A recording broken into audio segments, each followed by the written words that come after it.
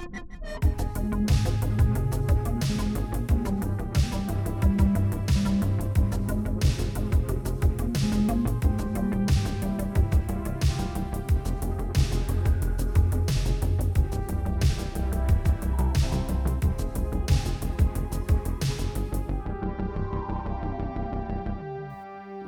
to the Mind Virus Podcast.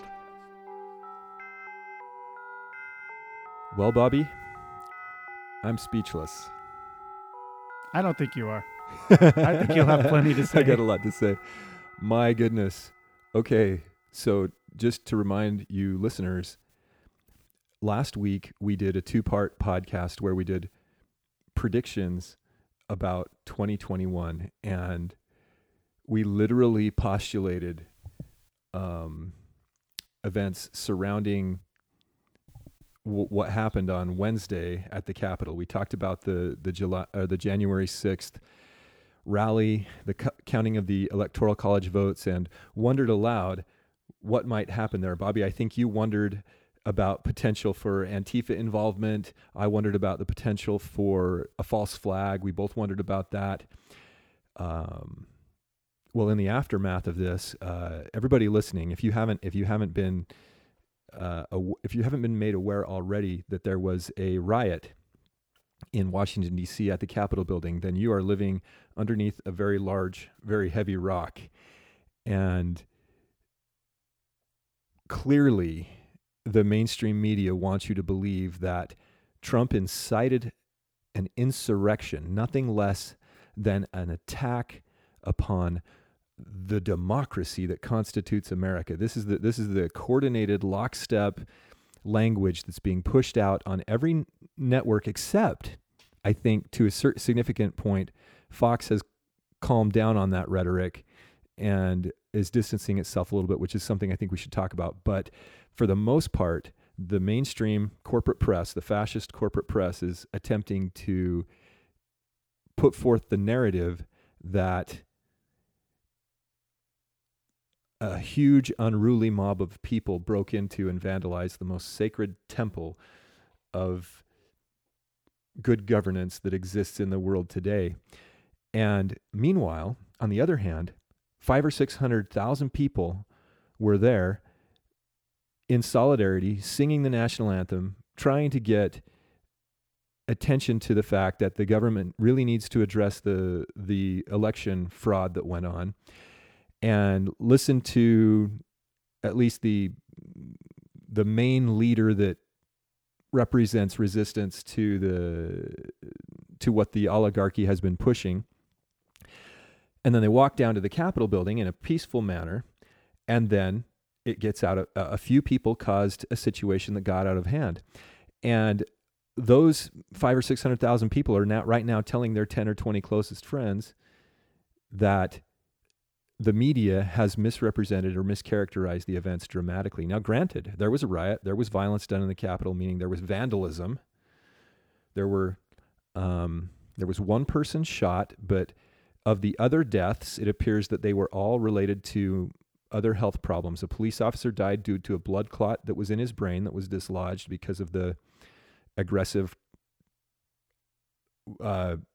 struggle between the cops and the protesters. Another police officer committed suicide after the fact, and they're calling that in D.C. a death in the line of duty, which we can't count that one. And there were 3 other people we believe that had heart attacks or stress-related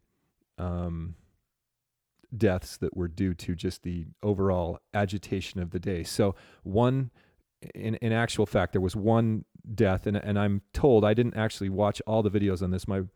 I have a contact who's a law enforcement professional, and that person indicates that it was a bad shoot, that the officer took his eye off the person, pulled the trigger potentially on accident under stress, and shot Ashley Babbitt through the neck as she was going through a window, and the guy's on suspension. And so this is characterized as a massive, massive incendiary incident, when in reality there's probably probably a couple $100,000 of damage. They'll find couple $100,000 worth of damage to windows and doors and stuff in the Capitol, because replacing those types of barriers are expensive. But Bobby, how much damage was done during the Black Lives the Black Lives Matters riots? Did I just literally say that in that order on tape? During the BLM riots this summer, how much violence? What kind of damage have they estimated? I've seen monetary damages in the billions, estimates in the billions of the damage that was done in various cities throughout the country during the summer when these other riots occurred, which were also violent. And What were any federal buildings attacked? Any government buildings? there were there was a police station in Minneapolis. I can't say that city's name. Yeah, Minneapolis. Is there an extra N in there somewhere? Minneapolis? You're thinking of how it's spelled. It's Minneapolis. The big city in Minnesota. Mm-hmm. That their police station, one of them was taken over. The cops there just surrendered it, and Mm-hmm. it was boarded up. It was completely taken over, vandalized. It was utterly wrecked and destroyed. And I assume that was very expensive to recover, and probably hasn't been recovered yet. Have we said the date? Oh, we haven't. Welcome to the Mind Virus podcast, mindvirus.show on the internet. This week has been mind-blowing. Forgive us. It is January 11th, 2021. And in D.C. during the summer, there was a big BLM gathering, and there are photos of fires throughout the city. There's a kind of a dramatic photo Lafayette Park. from a helicopter or maybe a drone that shows fires all over surrounding, right in the middle is the Washington Monument. And so you may recall then that the certain monuments and things had heavy military guards, heavy military presence to prevent those places from being Vandalized. The White House was heavily fortified. So that's a good question. You wonder, people are talking about the lapse in Capitol security. Is it possible they allowed people through, or is it possible they just thought that Trump supporters weren't violent because that's been the case? I mean, there's a lot of potential. A story I heard was that the Capitol Police, so the Capitol Police, those are different than like the DC Police. Oh, okay. I think. If I don't know understand for right. sure. The story that I've heard is that they were about half capacity and weren't too worried because it wasn't the Trump supporters who had been rallying all summer long and all fall that were causing trouble. And so they either didn't anticipate something like this happening because of past behavior, or were just incompetently led and had poor planning. There are strange videos of police officers letting people into the building And moving barriers back. and chatting amicably with people as they Taking wander selfies. into the building. Yeah, taking selfies, etc. The people entering the Capitol aren't an angry mob. They look to me more like tourists. Yeah, and what's funny is some of you the know- pictures you see of these guys respecting the velvet ropes. Like they were staying in lines and looking around, taking photos. Now, and you mentioned earlier, there were some that kind of ruined it for everybody. There's These agitators. and there's these photos of, the Buffalo Man is the famous face. He's Well, the sure, and face of this. And his buddy it's been discovered that the other guy, the bearded dude, they call him the Duck Dynasty guy. We shouldn't associate him with Duck Dynasty, but he's got a big beard. And he has a hammer and sickle tattoo on his hand. So that's Possibly. interesting. The mainstream media has gone out of their way to debunk that and say it's a logo from a video game. So, Oh, really? but What's your take on that? my take is the photo's pretty blurry, and the BBC enhanced the photo Uh-huh. and put that logo on his hand way more clear than the photo reveals. And so they there's changed a little they trickeration changed it. there. And which I thought was it was really obvious what they had done. And I don't know if it was they were doing that on purpose, but Well, here's some. but Go ahead. regardless of who these people really are, there's videos from the summer of Buffalo Man, with a Q sent me sign and things like that, and being a very adamant Trump supporter. These other guys, I don't know who they are. But that isn't really the point. It doesn't matter. Now, I think this Q Buffalo guy I think he's just a guy that shows up and is meant to be seen. You don't dress the way he does and say the things that he says in not wanting to be seen. So he shows up to be photographed, and it works. He gets his photo taken everywhere he goes. Yeah.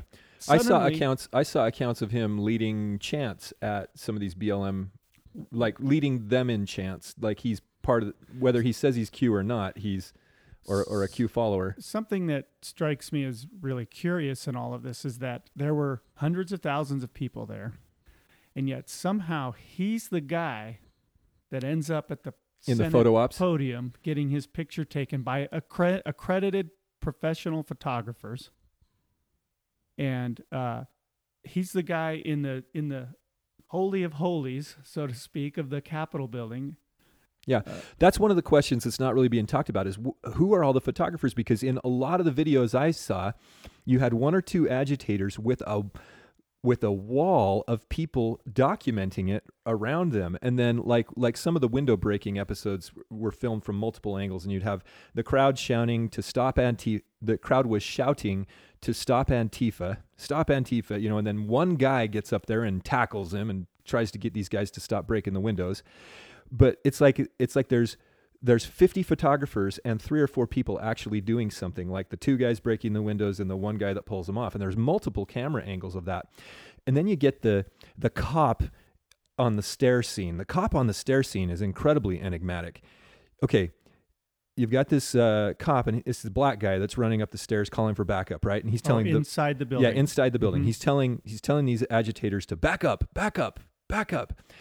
And he's making threatening gestures at him, somewhat comical. It is. And in front of him stands a guy who continues to mirror him. He just, it's like they're playing a playground game. Like you can only get within 5 feet, but you can't get further back, or Mother May I, or red green, stop go. A truly angry mob would have just trampled him to death. Yeah, and this guy, he even has the presence of mind to back up and pick up the baton that was dropped. And so you've got this standoff, and the dude that's standing opposite him, I think, has an American flag styled as a Q, right? Yeah, a Q shirt. So clearly this is meant to tell us that these are Q people. But what I think is the most blaring question that I'm not seeing asked is, what about the photographers? Which is what you're saying. There's a photographer behind him documenting in the video, there's a photographer. Yeah. Well, but there's also a photographer that's taking the picture from the vantage point of being behind the cop and is running. Yeah. He runs with the cop in the correct direction the whole time. And you have behind the Q agitator, it appears to be a press of people, but it's mostly people filming. So you've got essentially a standoff between one guy, a couple of agitators, and a bunch of people filming it. Then you have the person that is filming the video that we all saw. Right. Who was that? And then they take they run up 2 flights of stairs, and all the people could have at multiple points. There were 2 points where they could have turned a different direction, but instead they all followed the cop both times. Instead of going the other direction, they all follow the confrontation. And then they have another staged. It appears to be staged. I mean, if it were me, I'd have to say, and I wanted access to the building, I would have been avoiding the cops. I would have been going the other direction. And it appears that whole thing follows the police officer. So there's a lot of unanswered questions about it. And getting back to the primary source accounts, we both have multiple family, friends, associates. I guess that puts us in guilt by association territory. Clearly, the content of our podcast puts us in guilt by association territory. If we're not banned fairly soon, I'll be surprised. We just, by the way, got on Spotify, Google, and Apple just for fun. But we're self-hosting the podcast for various reasons. Resiliency, I think, is one of them. But we've heard from multiple close primary source accounts that were at the rally that it was not just mostly peaceful. it was peaceful, and that they had a hard time seeing that there was violence going on, and that's how big the crowd was. And their characterization of the Trump speech was that it was patriotic. They were singing the national anthem. It wasn't unruly like even a soccer game might get. It was a patriotic thing with grandmothers and dads and moms and grandfathers. They didn't feel like this was not a situation that was out of hand or ever going to ever get out of hand. And then when you can see from the reactions of these people that went through the Capitol who walked right into it, they didn't think the situation was out of hand. They were walking through like tourists, taking pictures, having conversations with the cops, taking selfies with the cops.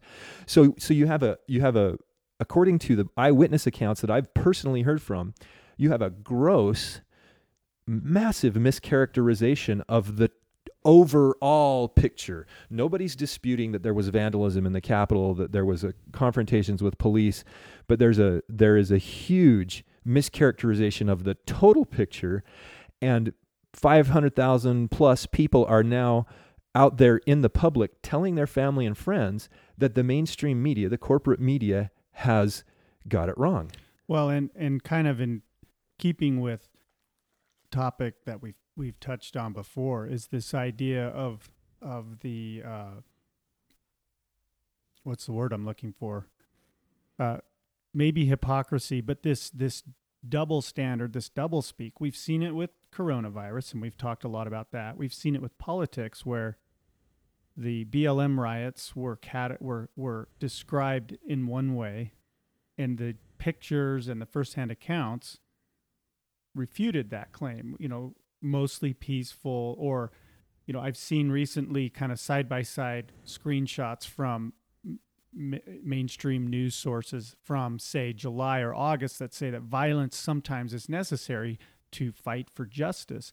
And then an article written, this last few days that say that violence is never permitted, and it's always to be condemned and punished and prosecuted. And it's on its surface, you just have basic partisan hypocrisy. Everybody's kind of come to expect that, and it doesn't seem to bother people the way it should, in my opinion, because we're all so embedded into our teams and our tribes. But the bigger picture, and I think something that is being deployed in a widespread, harmful manner, is this doublespeak, and this idea that this doublespeak that is meant to lead to agitation, frustration, and anger. So we've literally had months and months of angry, violent, fiery riots in the United States. And then when one group of people joins in that doesn't traditionally join into that kind of behavior, I'm talking about the political conservative right, when they have their violent moment and their riot, it's immediately condemned. And it's almost as if the entire summer and not just the behavior, but the voices of defense of it, the justifications of it, are all just wiped away and erased from our collective memory. And now the oligarchy has exactly what they wanted. They have exactly what they wanted to lead to further consolidation of power, of freedom of speech, of freedom of association, of freedom to gather. Do we really think that the political right is ever going to be able to have another rally, at least in the near future, without severe pushback, if not outright government prevention? It's not only that, they're removing these voices from the public square here. We got to talk about the deplatforming of Parler. And I think we'll get to the censorship here in a minute. I just want to point out, we could spend all day going through examples of hypocrisy on the left, right, double standard on the left. But one of the most vitriolic haters out there was Maxine Waters. She, I'm just the first link that pulls up when you look for her relative to inciting riot. Let's remind people who she is first. Okay, go ahead. Well, is she still elected or is she retired? I don't know. She's a Democrat from California. She's an elected representative in the House of Representatives. Yeah. She's not some like fringe blogger or something. She's supposed to be part of this sacred cabal Right. that meets in the Capitol. She in when was this? During the summer, right? Yeah, it was during the summer. It looks like it was in June. She made comments at a rally in California that were by far like 10 times more incendiary than what Donald Trump was saying. You know, she's talking about harassing Trump supporters and saying, let's make sure we show up wherever we have to show up. If you see anybody from that cabinet in a restaurant, in a department store, at a gasoline station, you get out there and create a crowd, push them back. You tell them they're not welcome anymore, anywhere. We got to get to their children, connected to their parents. We don't know what damage has been done to these children. We've got to get to the children. We don't know what damage has been done to these children. All we know is that they're in cages, they're in prisons, they're in jails. I don't care what they call it. That's where they are. And Mr. President, you will see every day, every hour, everywhere that we let you know, that we are there to let you know you cannot get away with this. And then she doubled down on her remarks and says she has no sympathy for members of the Trump administration. The people are going to turn on them. They're going to protest. They're going to absolutely harass them until they decide they're going to tell the president, no, I can't hang with you. There's a compilation that I saw of a whole bunch of clips like that from this summer, encouraging and celebrating violent behavior when it justified or when it was done in the name of Black Lives Matter. Yeah. Which was also kind of twisted into this anti-Trump movement. We don't necessarily want to get mired into all of these examples. They're out there. You've probably seen them. Plenty of other people are covering it. Yeah, we don't want to get mired in the partisan aspects of this, but I think the point is, what's the bigger picture? It is frankly mind-boggling. I look at events on the national stage as if they are planned, not as if they are happenstance. I believe it's pretty clear there were subversive elements inside of the crowd, meaning subversive to the crowd. And this is a tactic that has played out since, at a minimum, since the communist Bolshevik revolution. By the way, the word Bolshevik in Russian literally means majority, okay? Karl Marx didn't say that we need to win the battle of democracy for no good reason. And the Founding Fathers, there are plenty of examples of them talking about, Alexander Hamilton, for example, talking about the extremes of democracy, wanting a more moderate government, and moderate meaning in the sense of a benign government, not a moderate like left versus right versus moderate government. You got Sam Adams, I think, talked about democracies committing suicide. James Madison also. We could put all kinds of quotes. We could be searching for quotes all day, and we'd find pages of information illustrating that the Founding Fathers didn't intend to set up a democracy. So first off, when you see this rhetoric in the media telling you you've had an insurrection against our democracy, this is democracy. That is how democracy works. They are again, neurolinguistic programming you to think one thing, that is to think something that's incorrect. And it's not just neurolinguistic programming, it's also visual programming. I think that one of the issues with one of the things that makes the news media so dangerous, and they are literally, the news media are the domestic terrorists here. They've been terrorizing us since, at a minimum, March of last year, and have been terrorizing Americans for a long time. They create this angst and terror that causes people to do really stupid things by the way they portray events. So what they're doing is, in a sense, worse than lying. What they're doing is showing events and then spinning them, telling you what happened, and then you have a sense of having been there, and you've assimilated a deception more deeply than just if somebody told you the wrong thing and it was just a lie, and then you find out later, oh, it's not true. They said the color of that fence was black, but when I walked by, I saw it was white. No, they're telling you,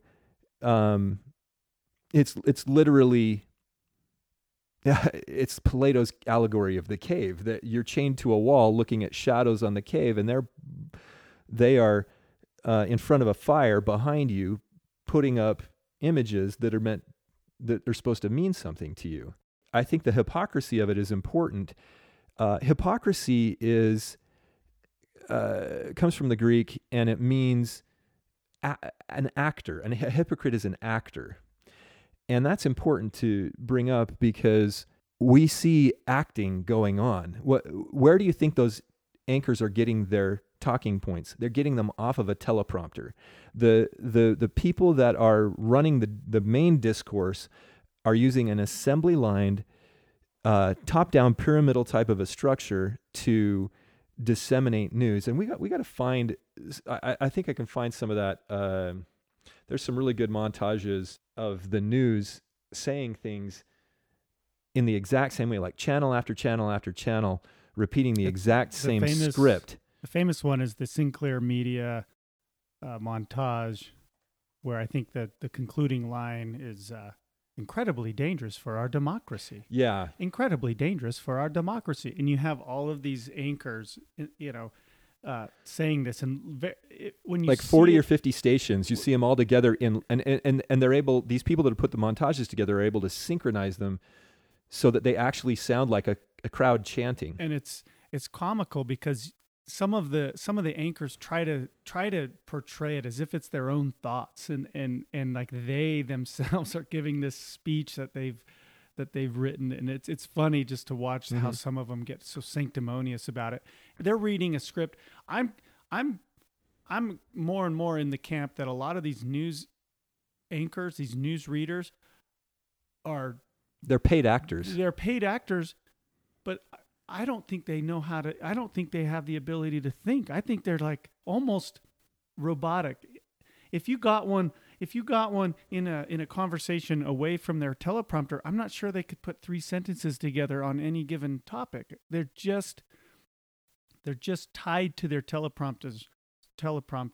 I feel like there's a scene in the movie Aladdin that I think illustrates how I'm feeling right now. The genie's playing cards with the rug, and he's losing, and he says, "I'm losing to a rug." It's like, why don't people see this? Right. Why is it that hard to see that your mind is being manipulated in a very specific, intentional way? There's this woman, I don't know who she is. She's from Utah, and she, in the course of 24 hours, she berated Spencer Cox on his first day as governor. It's supposed to be his big day, inauguration day. He was getting ready to ride a fire truck somewhere. Oh yeah, was the video the one at night where he comes up to her and says sanctimoniously, and this is what we're getting in the media, this sanctimonious, condescending, we'll tell you what's up. Yeah, I'm sorry. She says, why aren't you supporting the Republicans? Why aren't you supporting these people who want to investigate the election? And he basically says, I'm sorry, I feel bad too. I mean, like he's talking to a child. He puts his hand on her shoulder, which in today's day and age, with social distancing and everything is a no-no. I think he put his hand on her elbow or something, because that's a manipulation technique they teach you in dating classes. Right. To if you touch somebody on the arm, that. But I think it's wholly inappropriate for any adult male to touch a female stranger, right. Especially an elected one. He comes up to her. We'll link to this. But he also says, when he touches her, he looks at her and says, "I love you." It's creepy. And he's wearing a mask. So and this is what I talked about last time. You can't. There's no facial cues. You just see his deranged-looking eyes, and his tie's a little bit askew. He's at the end of his big celebratory day, and he's getting ready to ride a fire truck to somewhere, because that's important way to spend some money, is to tote the governor around on a fire truck on a cold January day. Yeah, that's not a mature way to address someone's grievances. But he just and he creepily puts his hand on her and says, "I love you." I feel bad too. And then you can't really hear what he says after that, because she goes off and berates him. And she yells at him. She says, "Don't touch me! Don't touch me! Don't touch me! Back off!" This same woman in a longer version of that video, to pull this back into the press and the reporters, I think it's before, maybe it's after, and they're driving away. Anyway, there's a news crew there, a local news crew, and they have their their pretty-faced reporter, on-camera talent, and she's standing there wearing a mask as well. I don't know what good a pretty face is anymore in the news when you got to cover it. But she's and this woman, and I have no idea why this woman was allowed to be there. I don't know if there was this. It seems like maybe security would have been a little tighter or something. But I think it was a small town. I think they're just following. yeah, I think trying they to were get, in Fairview or someplace. Yeah, because which is a small Utah town. It's from where Spencer Cox is from, that area. But this woman comes up to the reporter and says, "Why aren't you asking any hard questions? Why aren't you asking about the money that this costs? This seems like a waste of taxpayer money." And the reporter just stares at her and kind of is tongue-tied. And she says, she love it or not, or she just turns on this poor reporter and says, "You're terrible at your job. You suck. You are bad at your job. You need to ask questions." And the reporter has no response because there's no prepared script. There's no and it goes back to the point I was making earlier. I don't think it never would occur to this reporter, who appears to be in her 20s, right? Maybe she's young. It never seems to occur to her that there could be other things going on in the world that are related to what she's seeing, but that she has no clue to even investigate. Like just the cost of it all is a pretty basic thing. Not to mention the symbolism of this guy and all the pomp and the circumstance of a guy being elected governor.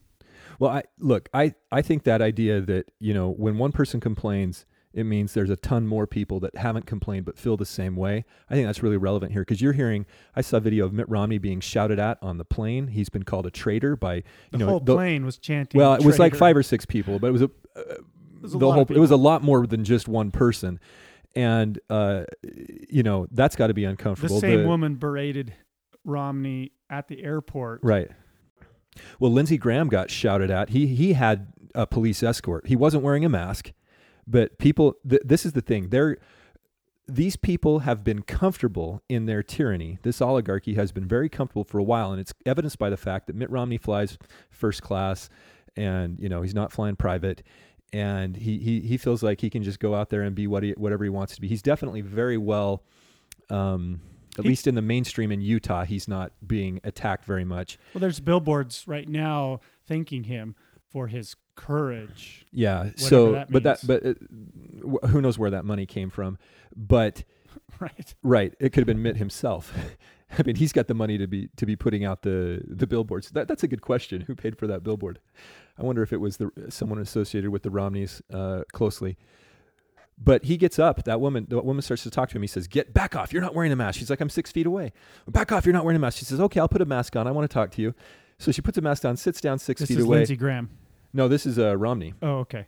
This is that one you're referring to. She sits down, talks to him in the airport. Yeah. Same woman that accosted and starts Cox. to ask him why he's not a real Republican. And then he finally, not finally, but within just a few seconds, decides this is not good for my image. So he stands up and takes off. Closes his iPad. And I think that these days, away. this time where people are having a chance to literally confront government, because remember, the First Amendment guarantees you the right to be able to petition the government for redress. And that's what's been going on. And the courts have been stymieing this petition for redress in a very big way. Like they'll say things like, we're going to dismiss this case on a technicality. All the cases. In fact, I know an attorney, this person, but we don't want to out them. I know an attorney who told me, look, and this attorney is not into conspiracy, right? Conspiracy ideas. The idea that there's a big coordinated effort. And that's what we're getting at, is this coordinated effort is clear evidence of a cabal. But this person is not into it. And they said, I've looked at the evidence and it's very compelling. Like there's surveillance video of them taking ballots out and counting improperly. And then the laws that were broken, the states flouting their own laws. He says, there's been so many cases you'd think they could get some traction somewhere on an appeal or whatever, but there's no traction. And like they've got good attorneys, but why aren't they getting any traction? It's compelling, obvious evidence of intentional fraud. And none of it gets any traction. And so the people have nowhere to go. If they can't get redress in the courts, if they can't get redress from their public officials, if the public officials insulate themselves, the next step is violence, especially if you get censored. And so this is not unknown to the oligarchy. This is like government 101. This is like these types of issues have been addressed in political writings for ages, and up to and including Machiavelli's The Prince. We're living in an inflection point in history right now. We're literally watching these people move from a position of comfort to a position of defense. I'm talking about the oligarchy, where you will not, like, they're going to erect barriers around the Capitol, and this has been going on for years. There've been it's people like, I think, Alex Jones, who gets out there on a bullhorn and they go to Bilderberg and they go to these globalist events that have caused a lot of the security to be heightened around the banking buildings and federal buildings. They don't like the optics of a big crowd out in front of the Federal Reserve. Do you remember bullhorning them? Do you remember when Bill Gates was it Belgium, when he got hit in the face with pies? No, I don't remember that. When was that? How long ago? This would have been maybe the late 90s or early 2000s. Oh, and wow. The video's out there. And I guess it's another thing we'll need to look for and link to. But he gets out of his car. He's not. He gets out of a car. I don't know if it's a limo or a taxi or whatever. But I think he's going to some meeting, and someone pops out from around a pillar and pies him right in the face, and that could never happen today with someone like Bill Gates. There would be all kinds of security. He'd probably be wheeled in a underground entrance and things. But yeah, just to what your point is, that security recently is more and more, I think, with the rise of the internet and the dissemination of more of this information, the powers that be have had to kind of shore up their security. Well, the word is getting out who the some of the higher level actors are, right? And bad actors is what I'm talking about, and so therefore they're having to take greater steps. But and that brings up another really just fundamental or foundational question about what happened at the Capitol is, how could there be that level? Because remember that the entire Senate and House was meeting. They were in there. Yeah. You would have thought... And they knew there was a rally. You would have thought there would have been a lot more security. There's a planned rally. Well, yeah, from now on, there will be physical, massive barriers. It'll look like a police state. We're moving from a de facto police state to what will appear to be a very much a jackbooted thug police state. There's videos of National Guard being deployed in D.C. now.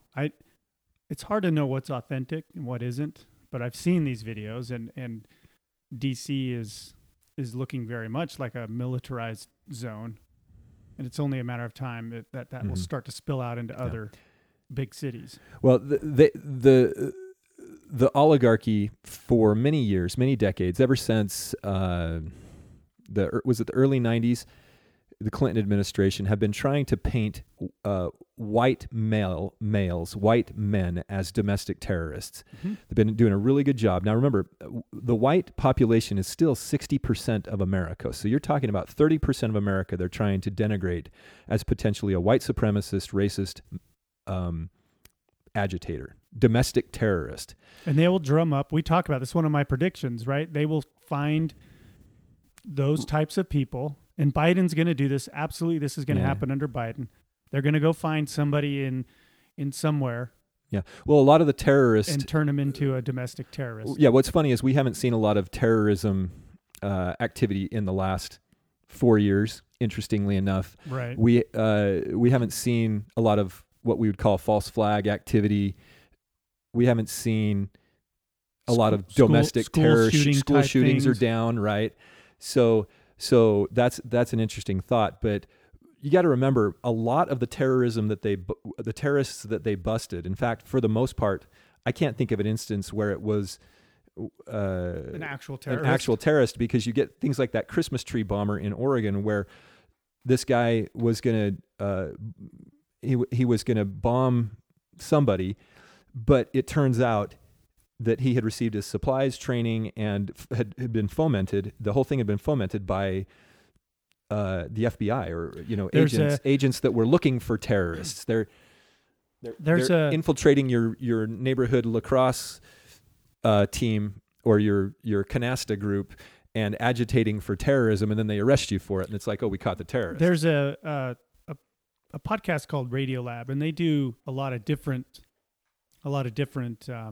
subject matter, and they have an episode where they address the ethics of this, because they talk about, and I don't remember the exact, I think it was somebody in Idaho that got arrested who an FBI agent contacted this guy and did exactly that. He agitated this guy and put ideas into this guy's head who's already maybe a little bit extremist, maybe a little bit, I don't even want to use that word extremist. He was a guy who had counter views. He had views that were non-traditional. Counter to the mainstream narrative. Right. And they arrested this guy. He never committed a crime other than agreeing to this other guy who agitated him into it. Anyway, this happens all the time. It's basically what happened with, probably the most obvious example is what happened in Waco with the Branch Davidians. The Branch Davidians were not started by David Koresh. He kind of rose through their ranks. They existed in Waco for 20 years before what happened in the 90s happened. They were kind of looked at as an eccentric, but sort of even well-respected. They were friends with the sheriff. They had never caused any problems until the government showed up and started agitating and creating problems. We're going to see more of that. And I think then they locked them all in and burned them down and bulldozed them. And it's exactly what they did. It's exactly Ruby Ridge was the same thing. Ruby Ridge was exactly the same thing. It's exactly what we do internationally. We funded Al Qaeda. We created them. Yeah, it's called state-sponsored terrorism. Al Qaeda was the freedom fighters in Afghanistan, right? Right, when they were fighting the Soviets in the 80s. Mm-hmm. Who funded the freedom fighters? Right. We did. Right.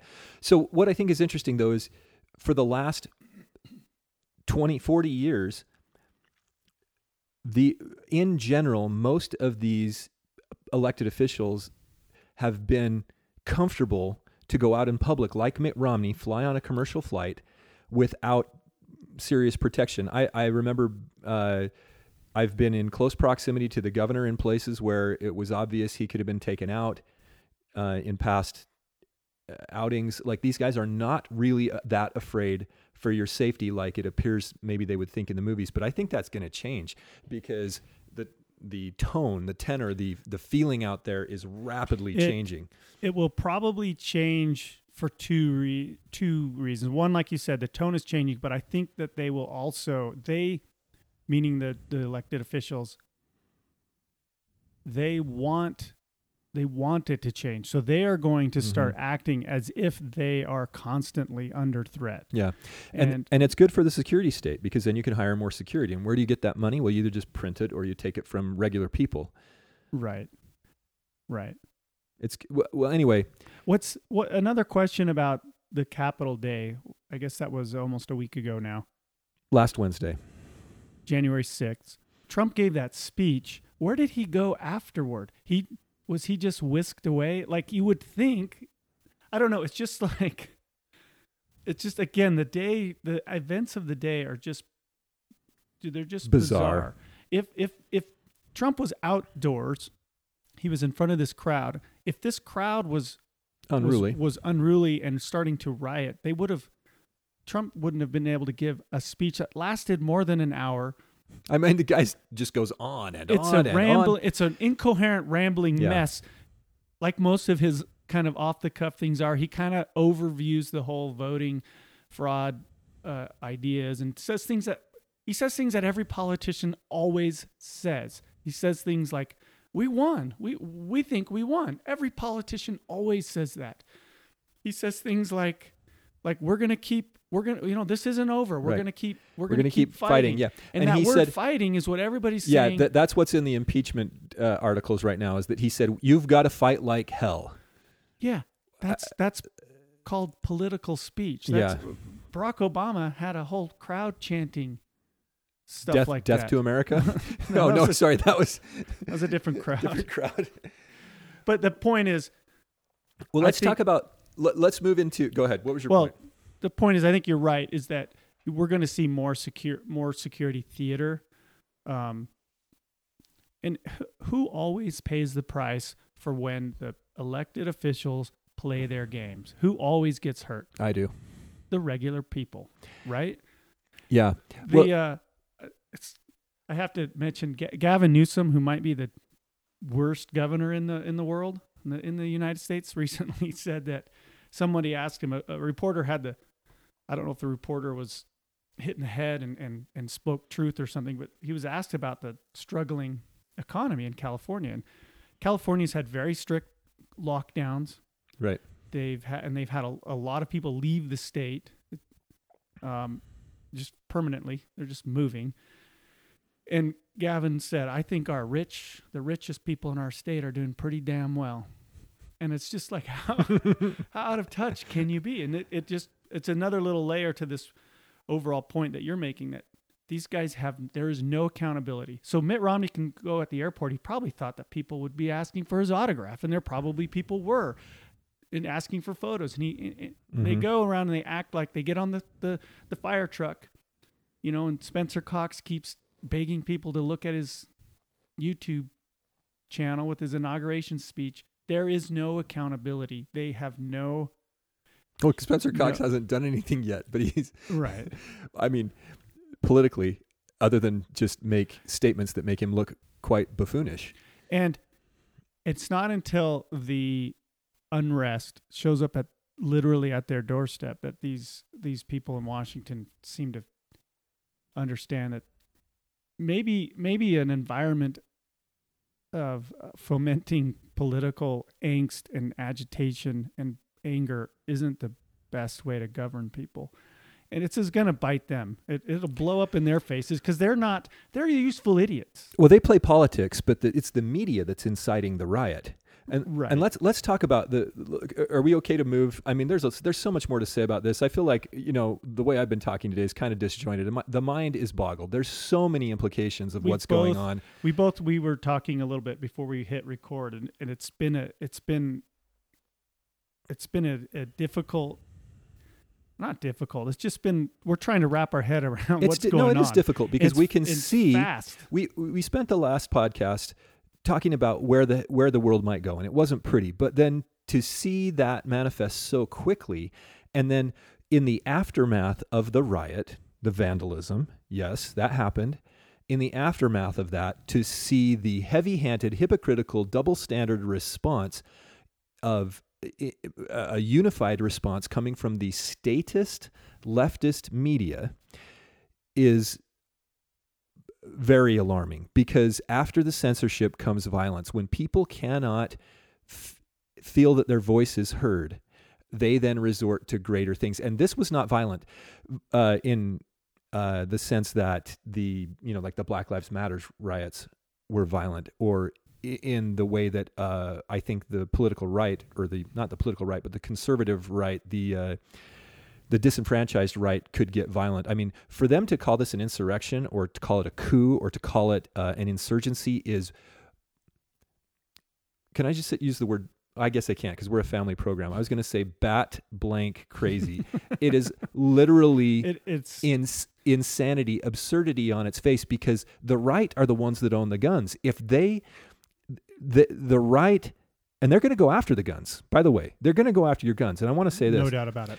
We've had that right since time immemorial to protect ourselves. That is a God-given right. And the laws in America have protected that since the Bill of Rights.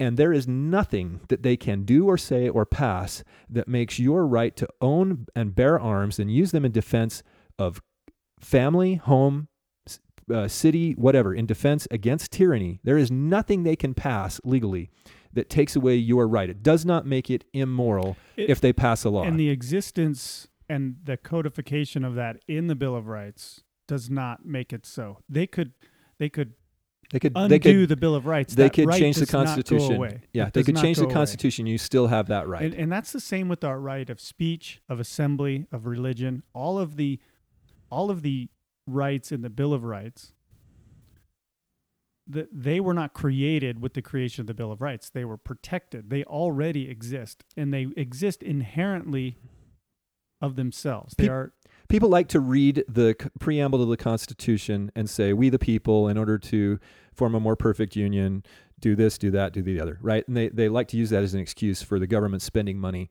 in behalf of the people. But I think I have never heard anyone read the preamble to the Bill of Rights.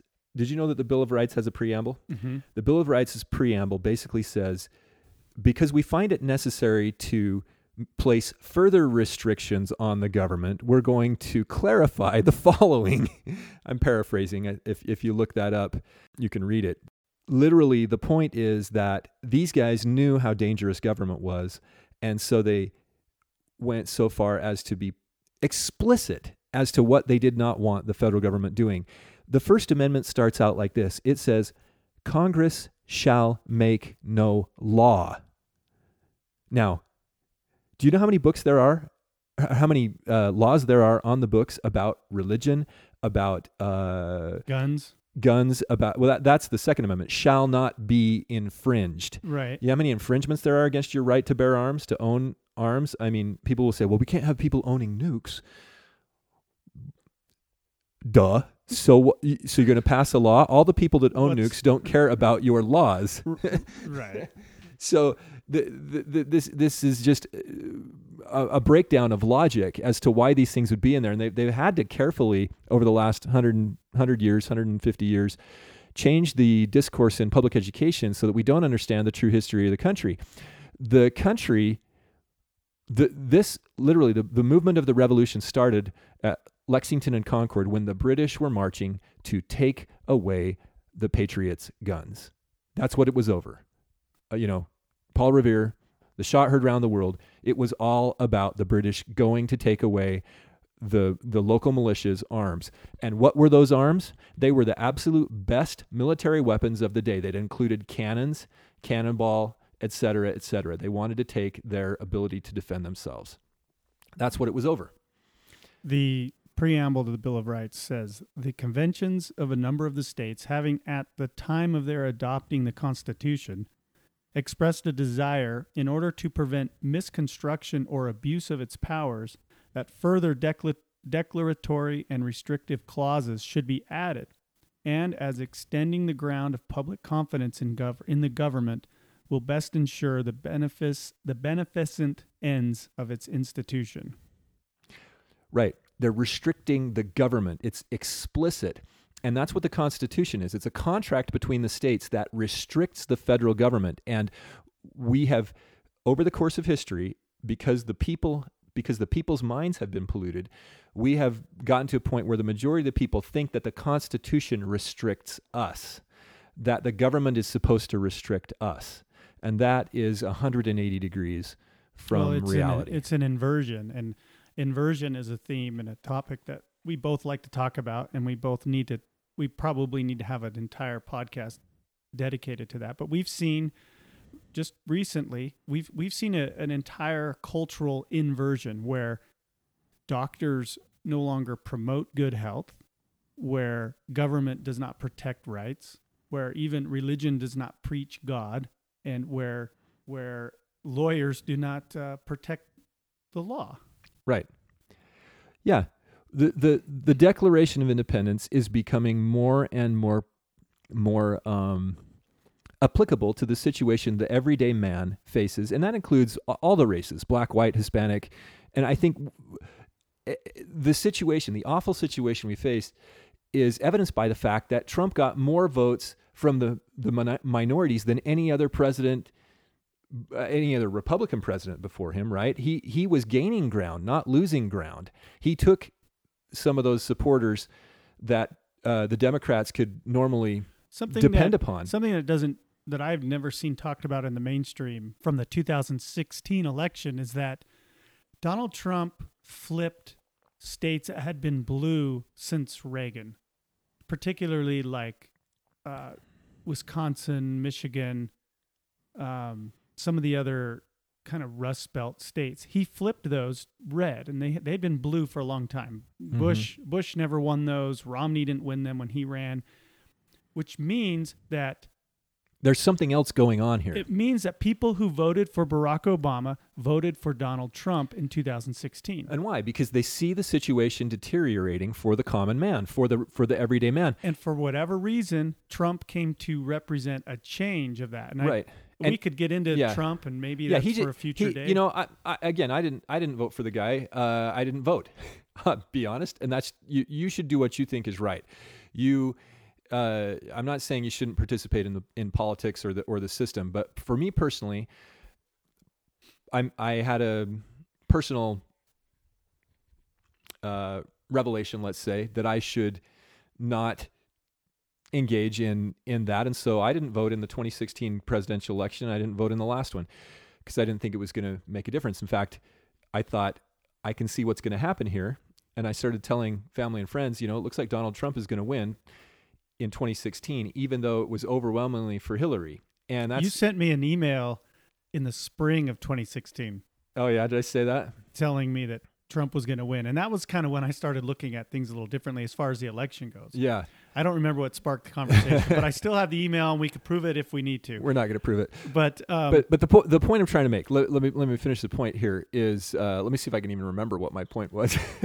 The common man, the oligarchy owns Google. They have Google Analytics. They know there's a populist uprising. I don't like the word populist. I think our rights are being trampled. Things are not working out like they should in a free society.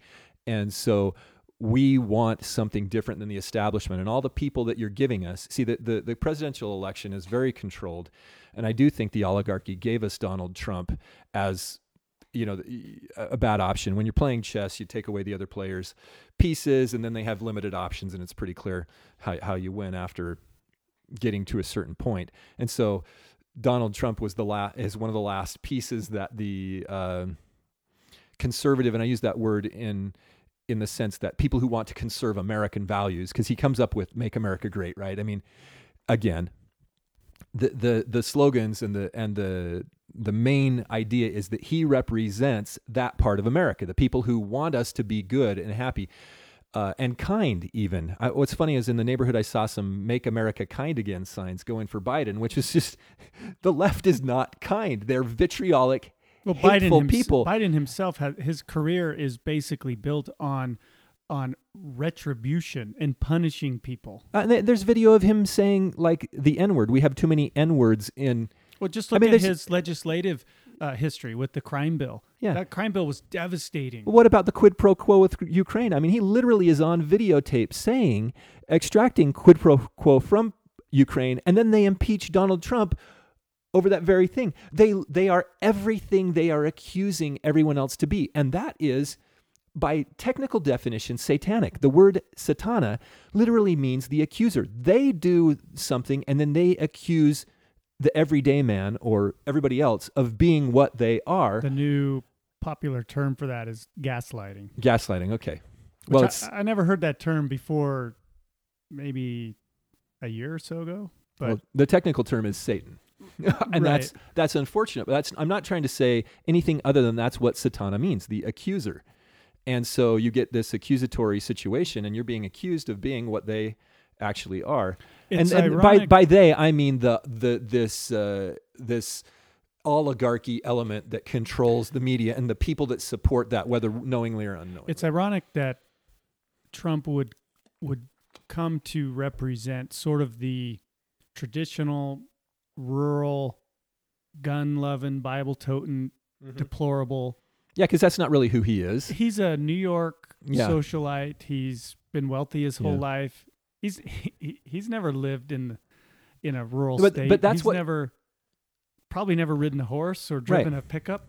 But that's what maybe, but that's what he represents. That's the thing is it's a symbolic thing, and it is, and he's what you have is what you've talked about, this uprising. People have just projected it into him because he was willing to tell the media to go to hell. He was willing to push back, whereas someone like Romney, when he ran, Romney just didn't resonate with anybody, really. Romney got elected by imitating his primary opponent. he literally would watch videotape of this guy and learn his mannerisms and say exactly the same thing as the guy's name was Mike Kennedy, so that the voters would have no appreciable. You're talking about when he ran for Senate in Massachusetts. No, when he ran for Senate in Utah. Oh, in Utah. In Utah. He was governor in Massachusetts. Yeah, when he ran for Senate in Utah, he had a problem in that he looks like a carpetbagger. Okay. Well, he. So if it walks like a duck, but the thing is, Mike Kennedy was a state legislator, and he is a doctor and an attorney. He's a good guy. And so Romney, the reports that I've heard is that Romney basically just imitated Kennedy, and then it came down to the fact that, well, there's really no difference between Mike Kennedy and Mitt Romney, and Romney has a bigger name and he has more money, so he wins easily. And this is problematic because basically what you saw was a total and complete fabrication in the primary. That was not Mitt Romney, that was someone else. And he is a chameleon, and he's very slippery. Well, and Romney, I've met Romney, and even in a friendly setting, he was extremely robotic and had no personality. And he goes where the political winds blow. And so in Massachusetts, he was all for socialized, state-controlled health insurance, let's call it there. Let's get the care word out of there because it's different. But he was all in favor of health insurance. Right now, he can score political points denouncing what happened at the Capitol. And of course, all of these Republicans are doing that, and that's easy to do. Mm-hmm. But none of them seem interested in figuring out why it happened. And we've had 4 years of Donald Trump as president.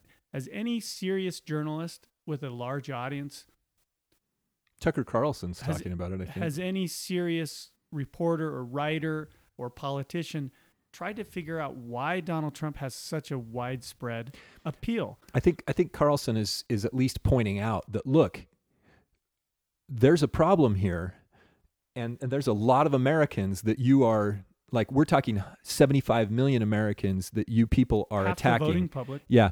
And so Carlson's pointing out how it seems to be that the domestic will anybody now try to figure out why people are upset, or is it? I think they're trying to, but they're being too easy just to say you're all racist, domestic. Now the new term is domestic terrorists. You're all racist, homophobic, misogynist, sexist, domestic terrorists. Well, there's a split. There's a split occurring, and but Trump. Just final thought on Trump here. He represents this malcontent of the common man, and I think that's illustrated by the fact that he got his approval rating generally was gravitating between 40 and 50%, and it still is. And his base in the Hispanic, Black, Asian communities was growing. And what's crazy is you get this situation where in a lot of states, the percentage of the minority populations that voted for him was higher and was increasing, except for in the inner city of places like Philadelphia, where almost 100% of the blacks vote against him. It's evidence that there's fraud, and so even these people from those places are sitting here going, "That's not right," and you have a huge under the surface rolling boil simmering pot that's starting to turn into a rolling boil. And so that creates a situation, the type of situation we've been talking about. If you were playing the long game, which the bad guys are playing the long game. The oligarchy is, and you wanted to disrupt really the last remaining place on the earth where there were some liberties still. Or an ethos of liberty, an expectation of liberty. Still in existence, where people still had guns, where people still valued religion and cooperation and autonomy. If you wanted to disrupt that place, and that place was also the world's largest, most influential economy, and also that place had the most influence culturally in the world when it comes from a entertainment, pop culture kind of zeitgeist influence, how would you do it? And of course, I'm talking about the United States. How would you turn the United States upside down? Well, if you're playing the long game, Donald Trump is a great vehicle for sort of the culminating events. And we can go back to 2016 when he wasn't supposed to win and he did. Who did that make angry? The left.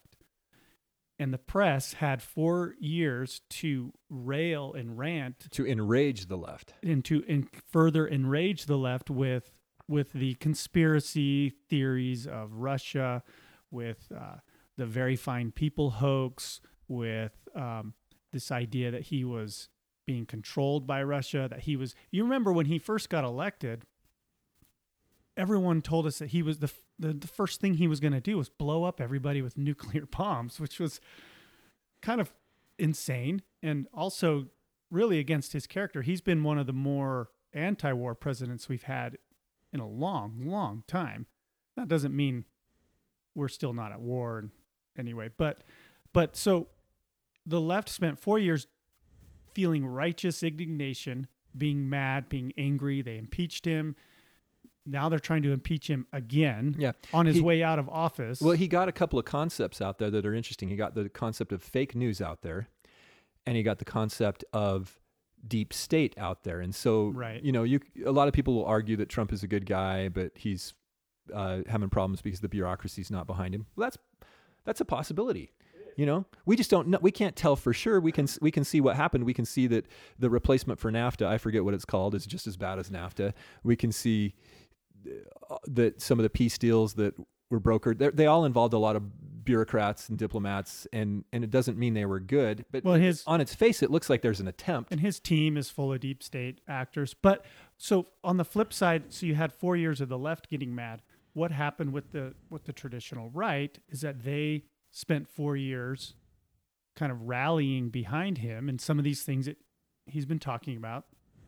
And then you have 2020 where, again, if this is the perspective of if you're trying to turn this country upside down, 2020 was a year of anxiety, division, isolation, anger, isolation.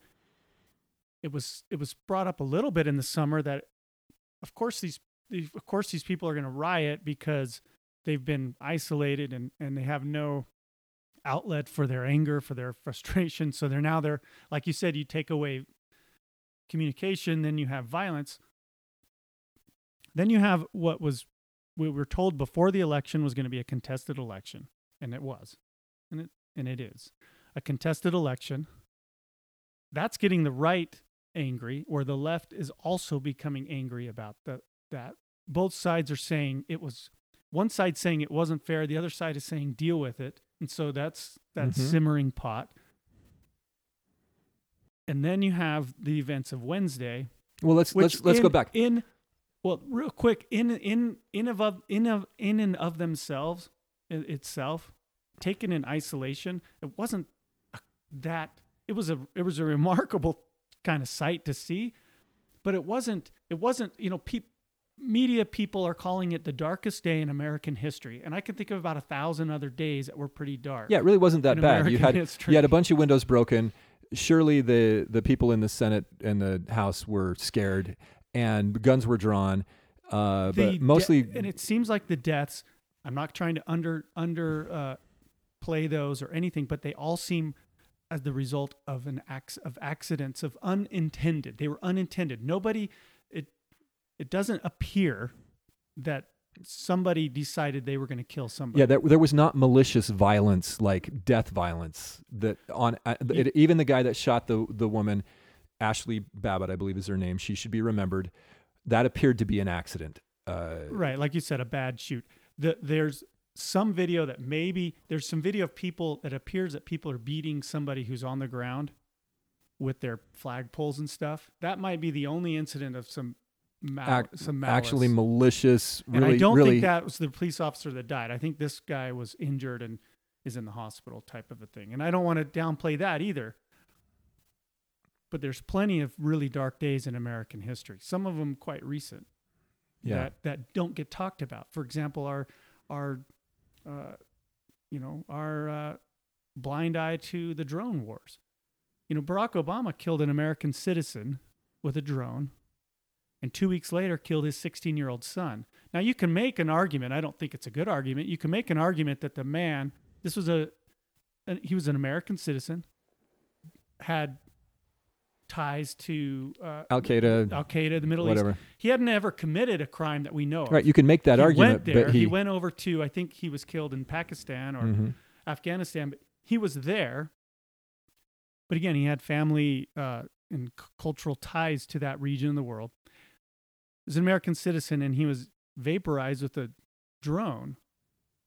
Now, an American citizen is supposed to have a right by trial. That's called due process. He's entitled to due process in the Bill of Rights. Now, you can make the argument, again, I say it's not a good argument, that he was in the middle of committing crimes and was killed. Well, his 16-year-old son was not. His 16-year-old son was born in the United States, was an American. He's innocent. He's just going where his parents take him.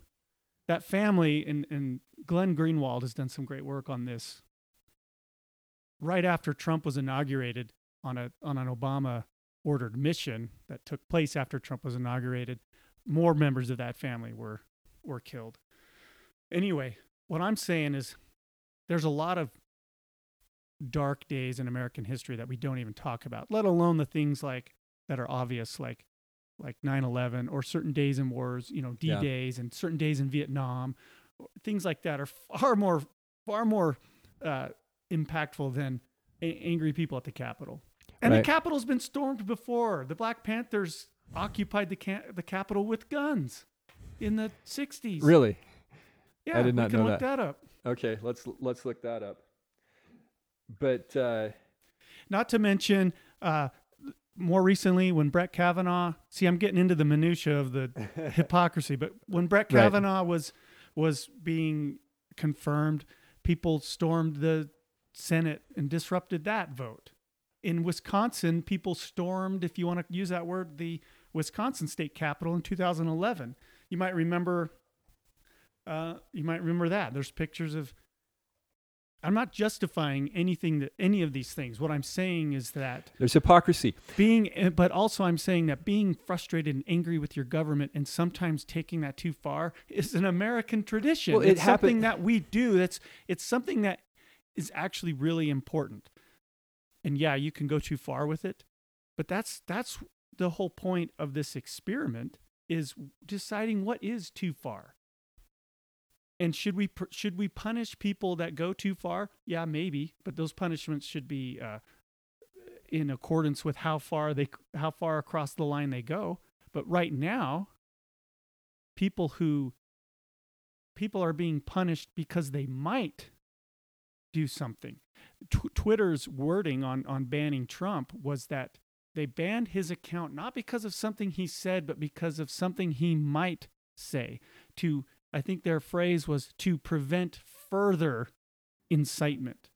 Right. Well, now's a good time to read something that is the rationale for when you go beyond the legal limits. And this is what I think people all over America right now are contemplating. Those that are recognizing the mainstream media has a double standard, is very hypocritical, and they have an agenda. By the way, I want to talk about this some more because I was sitting in bed thinking, maybe I'm looking at this wrong. Maybe the media is right. That thought occurred to me, and so I went through an interesting thought process. But when we're talking about people and what is moral, we need to remember this. We hold these truths to be self-evident, that all men are created equal and that they're endowed by their Creator with certain unalienable rights. Unalienable is a term that gets misunderstood. It's not inalienable. It is written as inalienable, and it is related to alienating something, but the term is a real estate term. It comes from the verb alien, to place a lien. You cannot place a lien on the right of life, liberty, and property. Explain what a lien is. A lien is a real estate term for when you encumber someone's property with some sort of an expectation. So like a loan, somebody that lends you money to purchase a property could place a lien upon your home, or a contractor that works on your home and you don't pay them. They can place a lien on your home. That means when the property is sold, someone gets part of your property back. So that's what a lien is. So we're endowed by our Creator with certain unalienable rights.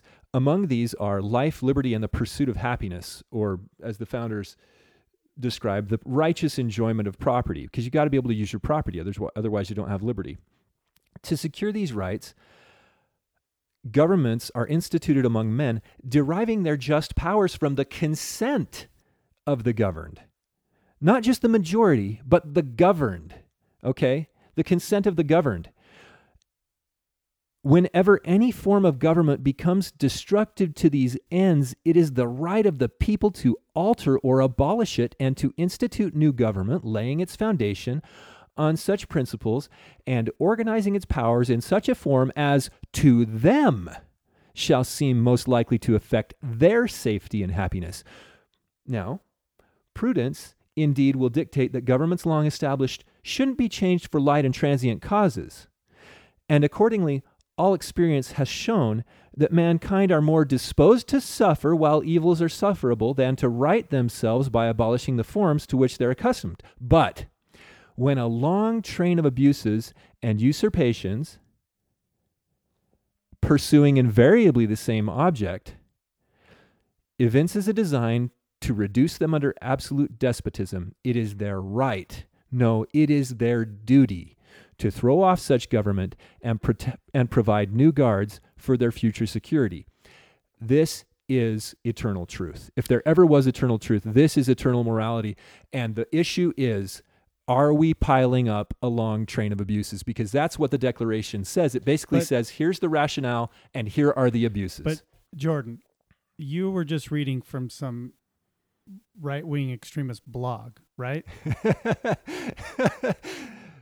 It's been censored. It's, this is at archives.gov/founding-docs/declaration-transcript.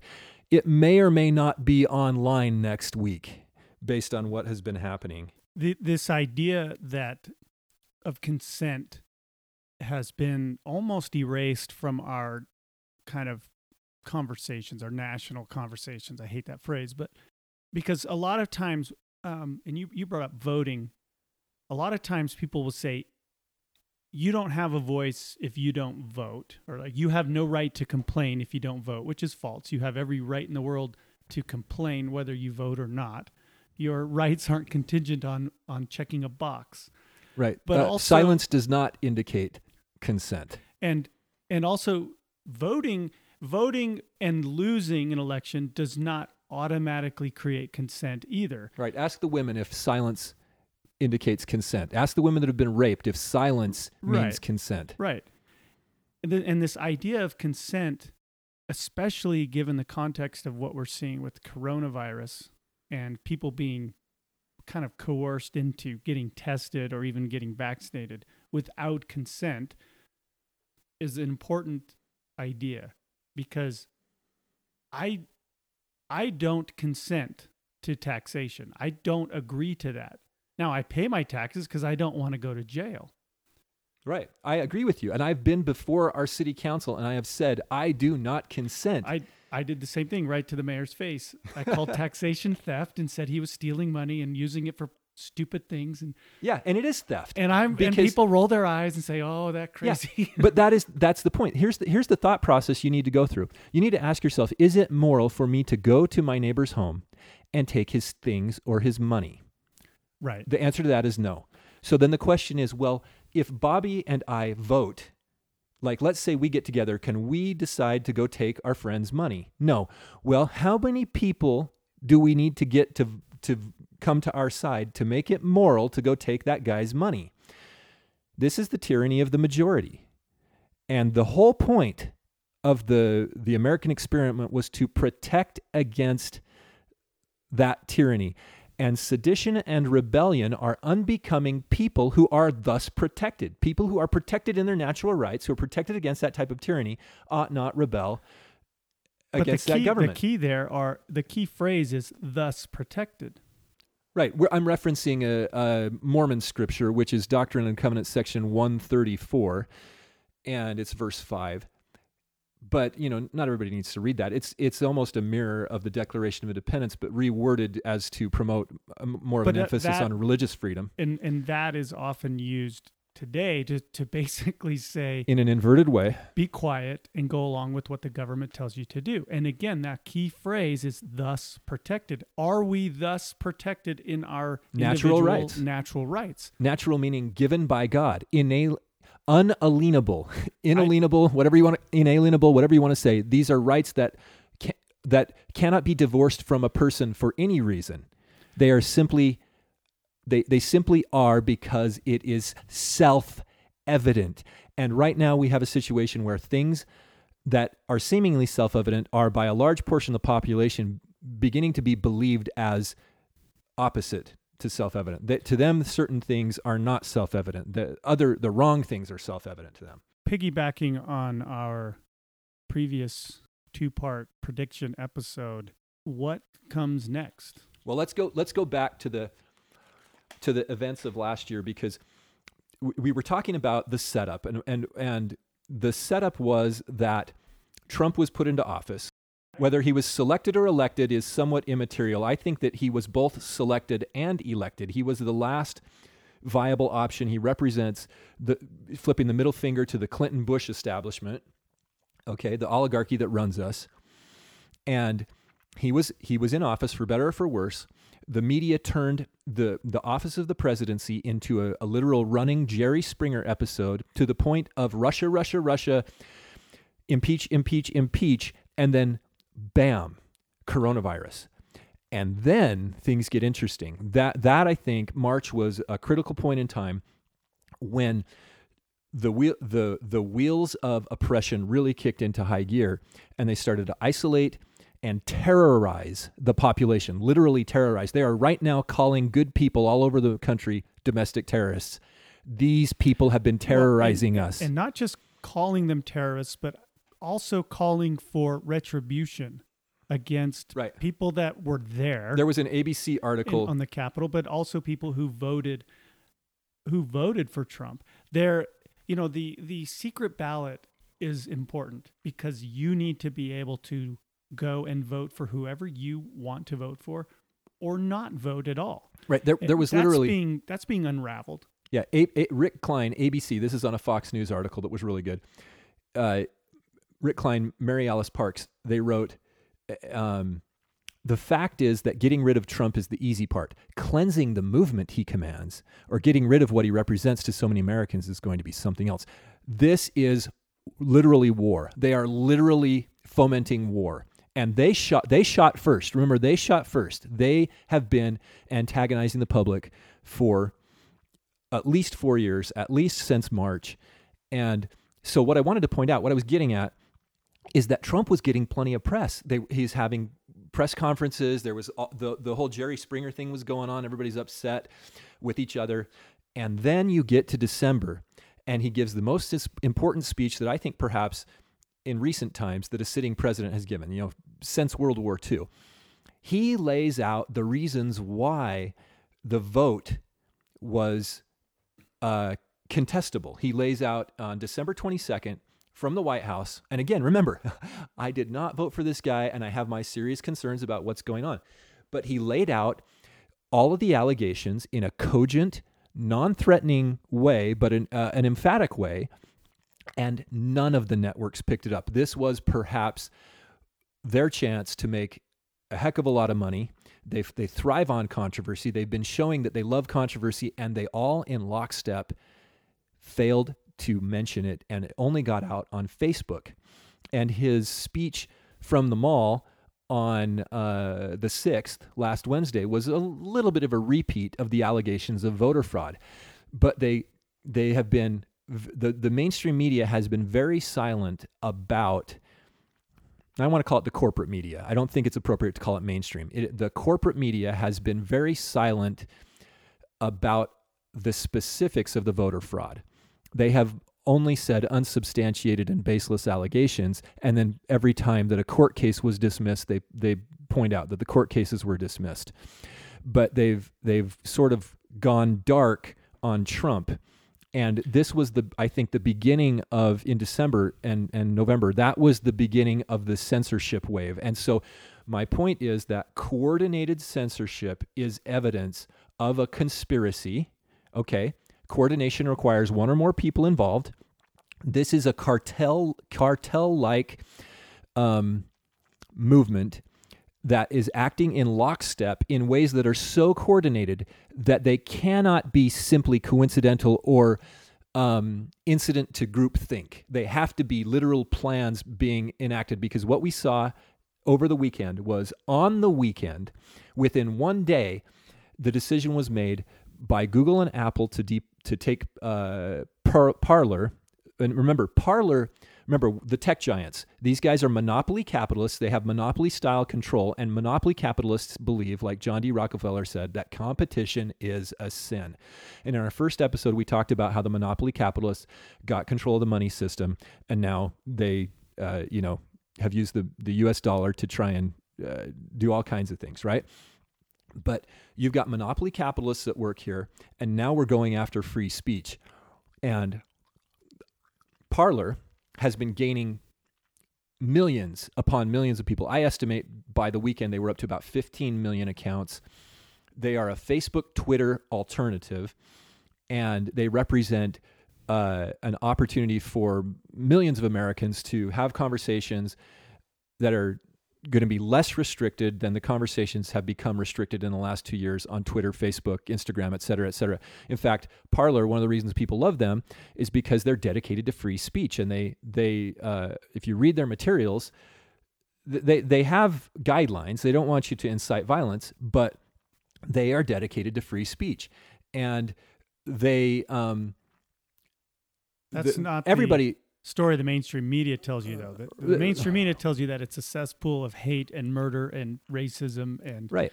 And insurrection. Meanwhile, Jack Dorsey allows hang Mike Pence to trend on Twitter. The double standard is obvious. We could waste and wear out our podcast trying to document all of these evidences. If you're not seeing it, I'm sorry, but it's there. Take our word for it. In a remarkable. Remarkably obvious. In a remarkable irony, the day that Trump was permanently banned from Twitter, the Chinese government tweeted out a message that what they were doing to the Uyghur people, I don't know if I said that right. Uyghur. I don't know how it's what they're doing to them, which is genocide, is actually a great benefit because, quote, the women are no longer baby-making machines. And so you have the CCP tweeting out defense of their genocide, but Trump was banned, and a lot of Trump supporters were banned for being accused of inciting violence. The double standard is blatant, and it's on purpose. Yeah, and that's what I'm getting at. It's coordinated. This is evidence of a cabal it's meant to make you mad. That they have an agenda, and it's not clear specifically who everyone is, but it's very clear they're acting in coordinated lockstep manner. Listen to this. Parler on Fox. I'm getting this off of a link on National File. They had a good article on it. The Parler CEO, John Matz, appeared on Fox, and he was talking about this, and he said, quote, they all worked together to make sure at the same time, and this was on the weekend, that at the same time we would lose access to not only our apps, but they're shutting down all of our servers tonight off of the internet. They made an attempt not only to kill the apps, but destroy the entire company. It's not just these three companies. Every vendor, from text message services to email providers to our lawyers, have ditched us too on the same day. Yeah, Sunday night. So last night on the weekend, Amazon shut down their AWS. Amazon Web Services shut down their hosting, and I don't know if we get into this or not, but there's this idea that Twitter, Facebook, they're private companies. They can do what they want. And that's a very kind of foundational libertarian idea. It's one that I agree with. Except when you become the public square. Right. And you have government. But also. You're favored by government. Right. Because we have public utilities are involved here. And this isn't a private company doing whatever they want. It's a private company, and we can even make arguments whether they're actual private or not. They're doing what the government is coercing them to do. So if a private company can do what they want, then that acknowledges that the people who objected to the Civil Rights Act on those same grounds, that a diner could legally exclude and segregate somebody, legally do that, then you're acknowledging that is a legitimate argument. That's an argument that I subscribe to. I believe a diner should be able to segregate. Does that mean that they should be rewarded for it? No, but and if they want to be punished for it, don't let the government shouldn't be the one punishing them for it. It should be the regular people. The people can say, you know what, I'm not going down there to that diner because they segregate, and I don't agree with that. And then the diner goes out of business, and those ideas eventually die away. What's happening with Twitter, though, and Facebook is not a private organization saying we want to segregate these people. What's happening is they're being, in my opinion, they're being coerced to do it by the government. Or or the oligarchy is coercing both elements, the government and the media and Twitter at the same time. So it's not like it's very difficult to find out who the actual decision makers are. And also a lunch counter is a lot different, and Jordan alluded to this, than a platform where billions of people exchange ideas, which receives government support and public utility. It relies on public utilities. Yeah, and who is lobbying the government for whatever they've got, or vice versa. Further, what Apple, Google, and Amazon did is not a private company deciding not to serve somebody. They colluded to erase this platform, this other company, and that's just corporate bullying. It's monopoly capitalism. It's Sherman Antitrust Territory and it's Act. It's really interesting to see the left-leaning press defend this behavior. Imagine if, say, Visa or MasterCard would have blocked donations to BLM's website during the summer. Would that be counted as a private company doing whatever they want? Oh, the outrage, yeah. I mean, it's so easy, and I think this is the general point. It's so easy to find all of the double standard and the hypocrisy in all of this. The question is, why is that double standard and hypocrisy being made so obvious? And not just that, you've got Sherman Antitrust Act implications here, and this America's been through this before. We recognize the danger of monopoly capitalists. The Democrat Congress this year, or 2020, still not quite used to 2021, called Facebook, Apple, Google, Twitter, called them monopolies and introduced legislation to break them up. Well, but they wanted them to perform for them. That's what we're seeing, is that all the political elements are attempting to get media to work in their favor. You had that in the Georgia election. There were Facebook and Twitter accounts and pages that were banned relating to the Republicans. And those companies deliberately suppressed news about the Hunter Biden laptop. Yeah, and they deliberately have suppressed information contrary to their view on coronavirus and the handling of it. If a private company can do whatever it wants, why are so many private companies being forced to operate at half capacity or no capacity? Why are they forcing their customers to wear masks? Why are they being forced to tape off tables and install shields of plastic? See, we can get into this. And the question is, why is it so obvious? Well, this is what any big business will try to do. The first thing you do is you got to get big. And the tech giants did get big off of the back of favorable government protections and privileges. Microsoft. Yeah. They got big with the help of insiders. CIA money helped seed Google, even, Facebook. They're not as independent as people might think, right? Well, anyway, the first thing you do is you get big, and then you go straight to government and you lobby government to put up regulations to restrict yourself.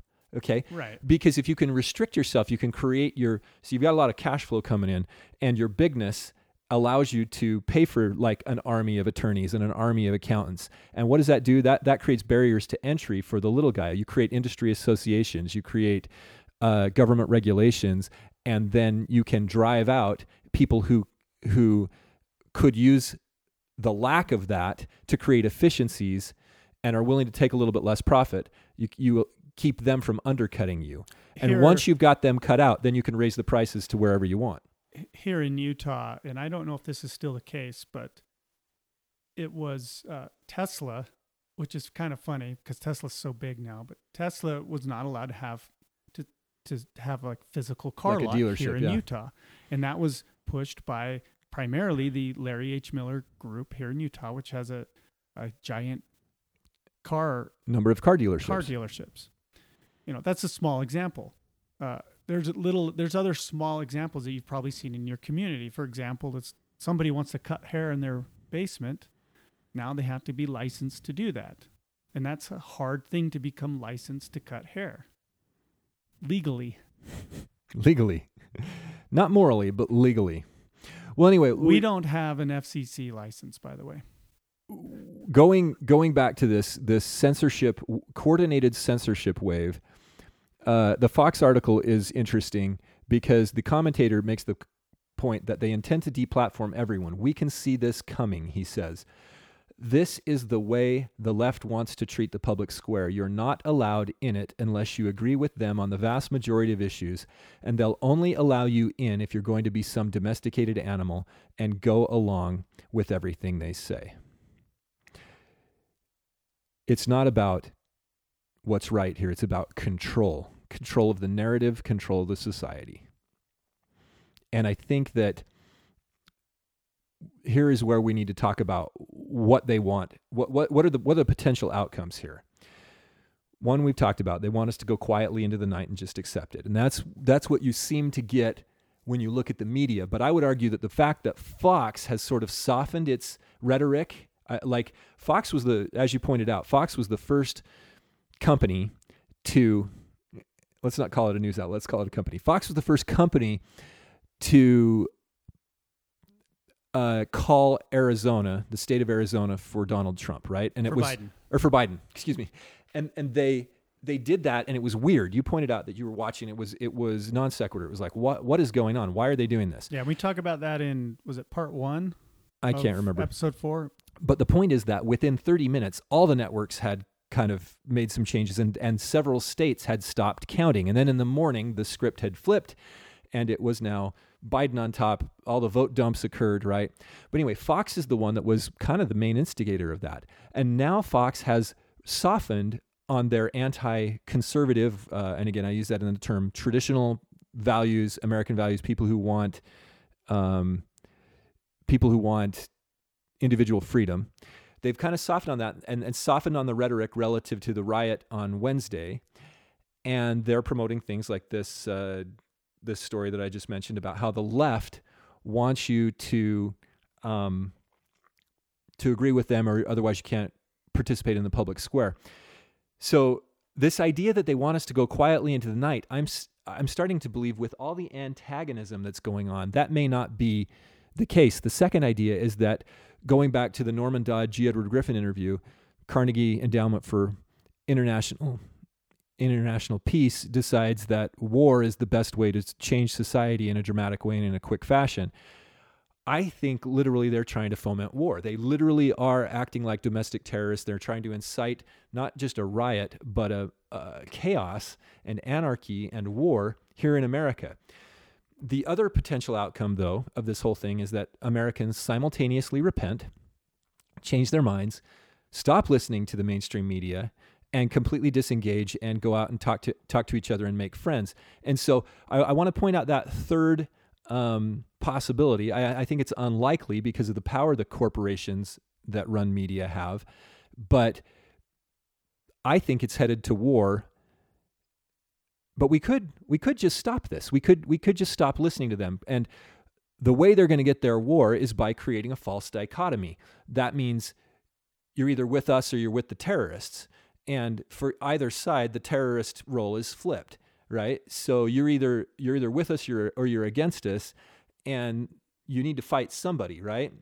The reason we're calling this the Mind Virus Podcast is because we want the news to get out, the idea to get out that the media is being deceptive in a way that is trying to incite you to violence and to hurt, wound, kill, maim, ostracize your neighbor. And we think we need to move past that. And the way to do that is first and foremost to recognize the deception in the media. It sounds like we're siding with the right here.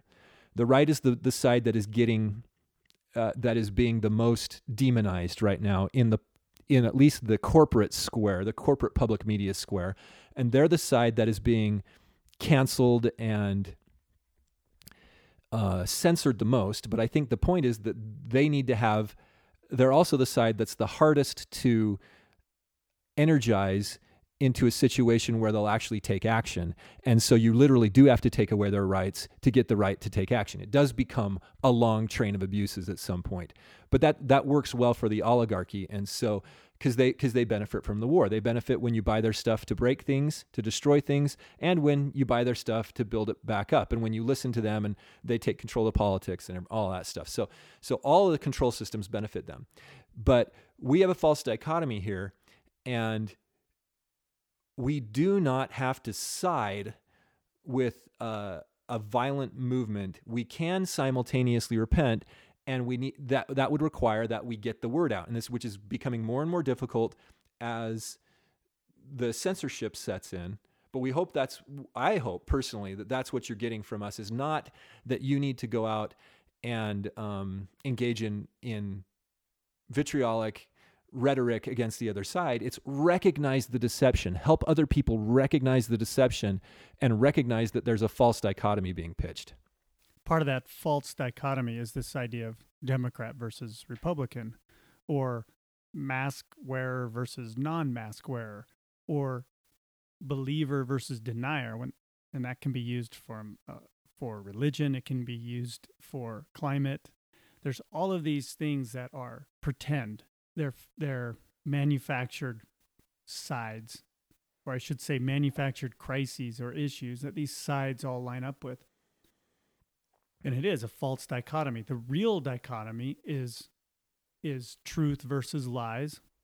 And we have to... Or oligarchy versus the people. Right. Because that's always been the case in the history of the world. It's usually an oligarchy versus the people. And it's a simple, foundational principle of defeating people is to divide and conquer. Well, we're divided. We're heavily divided. I've made the case I don't think we're as divided as the news corporations like to say, and I still believe that. So the big question going forward is, can we people unite behind the cause of defeating the oligarchy? Because we have the numbers. We have the firepower, and I mean that literally and figuratively. We still have enough communication.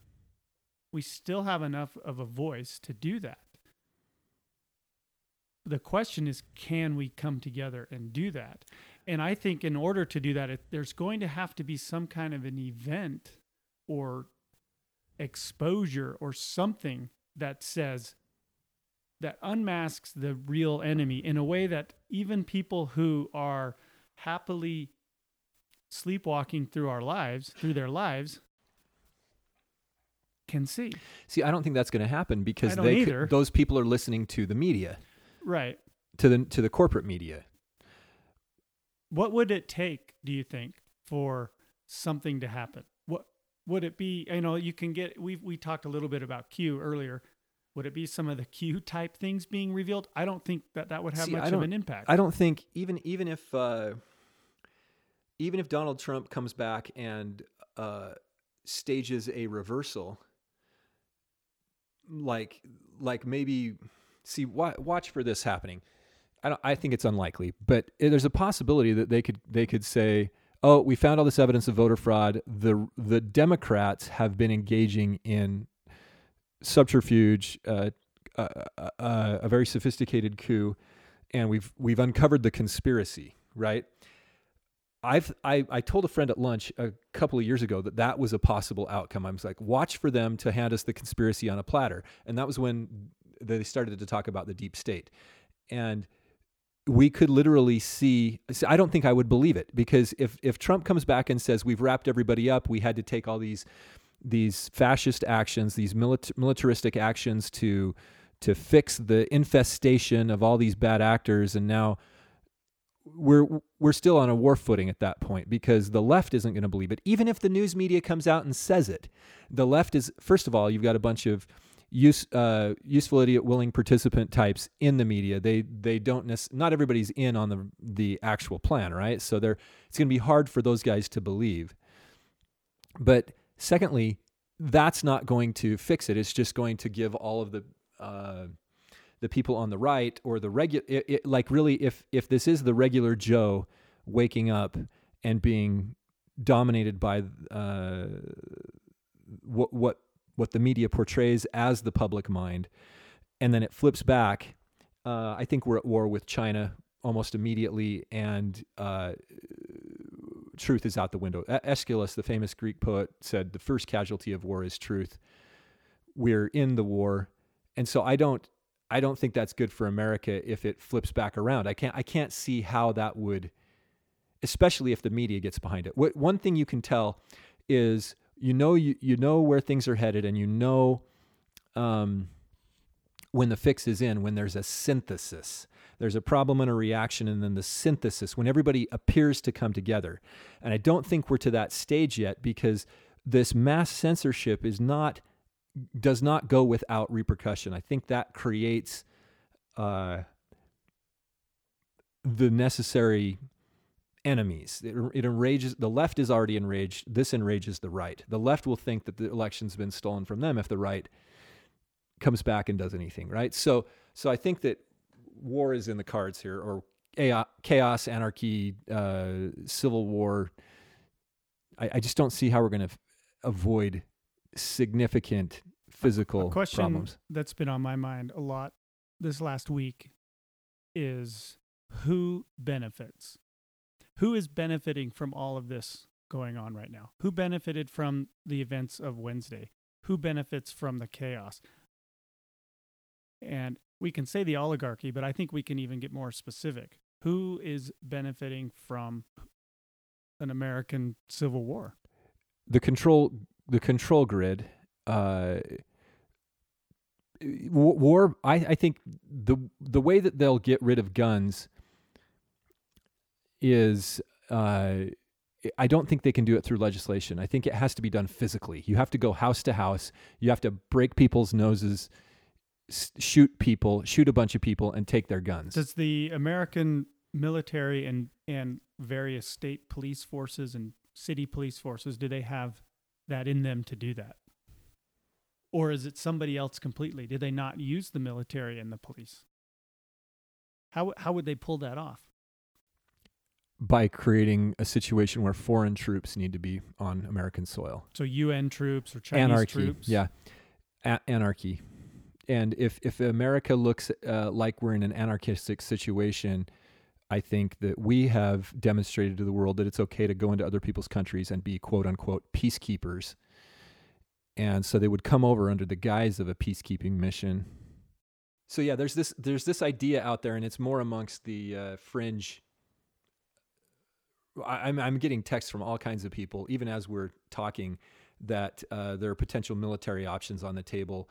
Mike Pompeo just gave a speech. I don't know what was in that speech. Somebody's asking me if I've seen it. That there's possibly going to be military action because of the what would be the deception crimes that are going on behind the scenes. And I just don't think America wins if that happens. I think America wins if it walks away from the corporate media and kind of engages in mass civil disobedience against our So when you say military action, what you're saying or what you're hearing is that Trump will use the military to retain office. Yeah. Like I didn't and there's the possibility the military could just jump in and say, hey, we're going to become the arbiters of truth now. Where we wouldn't have a president at all? For a minute. or it would change things dramatically. At the end of this, things are going to be dramatically different. No matter what happens at the end of this episode, things have changed irrevocably, and we see this in history. This happens to all nations. All the nations of the world, all the empires of the world have all fallen, except for the ones that haven't fallen yet. Nobody thought the Soviet Union could fall, but it fell. And the big episode that is the most recognizable episode that we could be looking at is Caesar crossing the Rubicon. There's a lot of people that want Donald Trump to cross the Rubicon. The idea was that the Roman legions never entered Rome until they were always used to subdue the barbarians in the outlying nations. One of my favorite movies is Gladiator, and the first.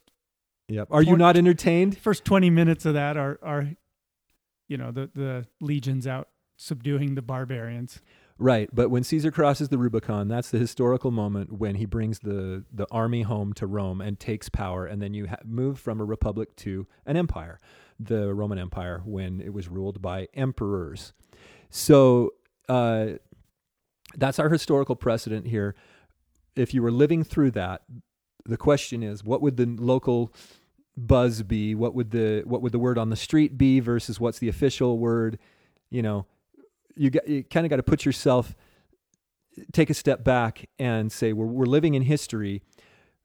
What did it look like right before the Berlin Wall fell? Or what was going on? What were the people thinking? Well, right now you have a situation where both sides are pointing to the other side saying, you want to be the God King. Your side wants to be the God King. If we're not careful, and we haven't been careful, what we're going to end up with is both of us saying, we're both going to be pointing to the God King saying, how did this happen? Yeah. I didn't vote for that guy. Yeah. Well, and that's what I'm getting at is here. What does the oligarchy really want? Do they want a Democrat in office? Is that all they want? Is just a Joe Biden? Is that why they engaged in the coronavirus thing? Because the coronavirus. I was having this little introspective moment, lying in bed, not wanting to get out of bed. I'm sure I've heard from a lot of friends. It's like, why even get up? There's a national malaise that is set in to the United States. In the corona shutdowns, lockdowns, all of this kind of suppression of and it's not just on the right. It's not just on the right. No, I've heard universal. Yeah. And we talked about this in previous episodes, so we won't go too deeply down it. But there is a national malaise, and that has been also part of the problem or part of the plan. Mm-hmm. But I'm willing to consider the other side here of my thinking and go, okay, maybe the media is right. Maybe we had a massive riot, and Donald Trump is a terrible guy, and all the things they're saying are true. I was sitting there in bed thinking, what if I'm wrong? What if it's not what I thought? And then I keep going back in history going, but this would be different. But that would be different. They wouldn't have said this. I'm looking at all of the lies and deceptions told in media, and I have to come back to the same point and say, no, it's pretty clear the media is lying. If there's anything that 2020 taught us, it's that we're all supposed to wear masks, but the oligarchy, the tyranny, is unmasking itself. Right? It's come to light that things are not as they seem, and that the media is not telling the truth, and it has an agenda. And so I have to go back and say there are too many evidences of this intentional deception to think that it's not at a very high level, very controlled, that they have a narrative like a movie that they're playing out over time, over a 4, 6, 8, 10-year period or something, and that we're all actors in it, right? All the world's a stage, and the men and women are merely actors. This is As You Like It, William Shakespeare. Yeah, and this isn't exactly what he's talking about, but it's a. But he says in there something interesting. He says that all of us are players, and we all have our part to play, and we come and go. It might be worth reading that, because that's got more of an esoteric meaning. We can talk about that more in the future, but the point is that narrative is the main thing that's at stake here. Narrative drives the people. The people have to have a motive to do certain things, and so narrative control is the ultimate issue. You have to control the narrative. You can take control by military force, but that doesn't motivate a populace to to move all the levers of industry, to work for your industry in your behalf. That doesn't motivate people to create and to operate in ways that keep a society going. Think about it this way. If you had a king that had a kingdom with lands and gold and horses and livestock and arms, military arms, catapults, whatever, crossbows, bows, swords, all of these things, piles and piles and piles and piles of gold. You've got a king sitting there with no people. What good is all the stuff, right? This is not just about greed. This is not about greed. And if the people don't matter, if the people's motives and ideas don't matter, then none of it makes any sense. So the people have to be induced to believe a certain way. And so that's why I'm harping on this idea of narrative control. That's what's going on. And so the narrative has been, in order to create the false dichotomy, it has been, well, they just want a Biden presidency. And the freedom-loving people of America, I think, are genuinely concerned about this, and rightly so, because a Democrat-controlled Congress plus a Democrat-controlled executive, plus it's clear the Democrats seem to have effective control over the courts, that creates a situation where liberty will quickly, if slowly or quickly, die. And the question is whether that's what they really want, is to continue to chip away at that, or is this leading to a more immediate reset, a more immediate adjustment in the society through the traditional means, which is war. There's, on the World Economic Forum's website, there's a picture, and it shows a button, and the button is kind of worn out, sort of apocalyptic looking, and on there it says, push to reset the world. And I've been thinking about, and of course, we've all heard of the Great Reset, and I've been thinking about this word reset. What is a reset? A reset is usually not something good. It involves usually breaking down whatever was there before it. It's a rebuild. Well, to rebuild something, a reboot, if you think about it, if you reset your computer or you restart shut it off. Your computer, it's usually because there's a problem, and then you shut it off and start clean. Or if you rebuild something, it's because it was for some reason demolished or it was functioning in a way that you didn't want it to function, so therefore you turn it off and restart it to make it function the way you intend it to function. And make no mistake, there are people who have tremendous power who do not like the way the world works. They think there are too many people. They think there's too much freedom. They think that too many people are wealthy. They think that too many people are disease vectors. And they're very blatant. This is all on the WEF website. They're using COVID as cover to reset things that have nothing to do with the spread of a virus, particularly socioeconomic structures that really only exist anymore in the West, somewhat in other places. But we're being fed this idea that the people who handled coronavirus properly are the Chinese.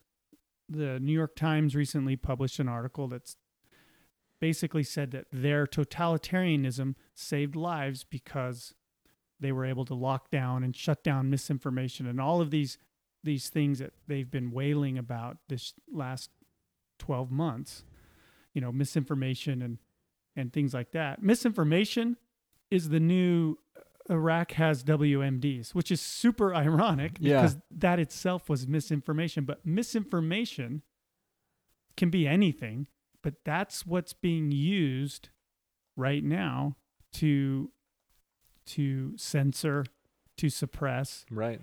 And ultimately it's being used to take away the last bits of freedom and liberty that we have left. And it's also going to be used to foment war. Was it Mark Twain that said, if you don't read the paper, you're uninformed. But if you read the paper, you're misinformed. I think he also said, Don't let school get in the way of your education. Right. Wow. Smart man. Yeah. Well, okay. So the reset, I feel like, we talked about before we started this podcast, what kind of a energy are we going to be giving to people? And we've just been really kind of in a dazed and confused way, I feel, discussing the events of the last week. And for me, the thoughts are gravitating towards the idea that it can't be, the narrative is scripted, even including elements on the right, even including these intimations that Trump is going to do something in a certain way. It's scripted. I'm not saying it's all scripted, but the overall picture is scripted. And I just don't, and maybe I'll be wrong. Maybe in 6 months, we'll be talking about the slow grind and the Democrats and all the crap they're trying to pull while the fake Fox News side of the media fights against it, and then they get little creeping changes implemented. Maybe that's what we'll be talking about in 6 months. But it just seems to me like in history, you have long periods of sort of stability, whether under tyranny or not, and then you have short periods of change. And I just feel like we're in the period of the short period of change. We're no longer in the long period of stability. And that is very disconcerting to me. And I don't mean to be a destabilizing influence to people out there. I hope that you recognize that you should try to be a stabilizing influence in your family, in your circles. And that means being prepared. That means being able to vet information appropriately. You need to know who and how has been deceiving and lying to you. That's why we've been talking about this. But it doesn't mean you should take it. We're not telling you what action to take. You need to take action. Indecision in and of itself is an action. It's a decision. And so I just can't shake the feeling that this is happening right now, and that in 2 weeks, the after January 20th or whenever the inauguration is, if that even happens, I can't shake the feeling that it's possible we could be living in a totally different type of country. Are you interested in avalanches? I wouldn't necessarily say that's something that's occupied a lot of my attention, but I'll bet you have done some research on them. Well, I was thinking about avalanches the other day because I was out in the snowy mountains. It sounds a lot like Ultron from Age of Ultron. He says to the Scarlett Johansson character, he's like, he has her captive, and he says, I think a lot about meteors, the purity of them. Well, avalanches are misunderstood. Okay. Our movies and things have taught us that an avalanche is caused by a loud noise.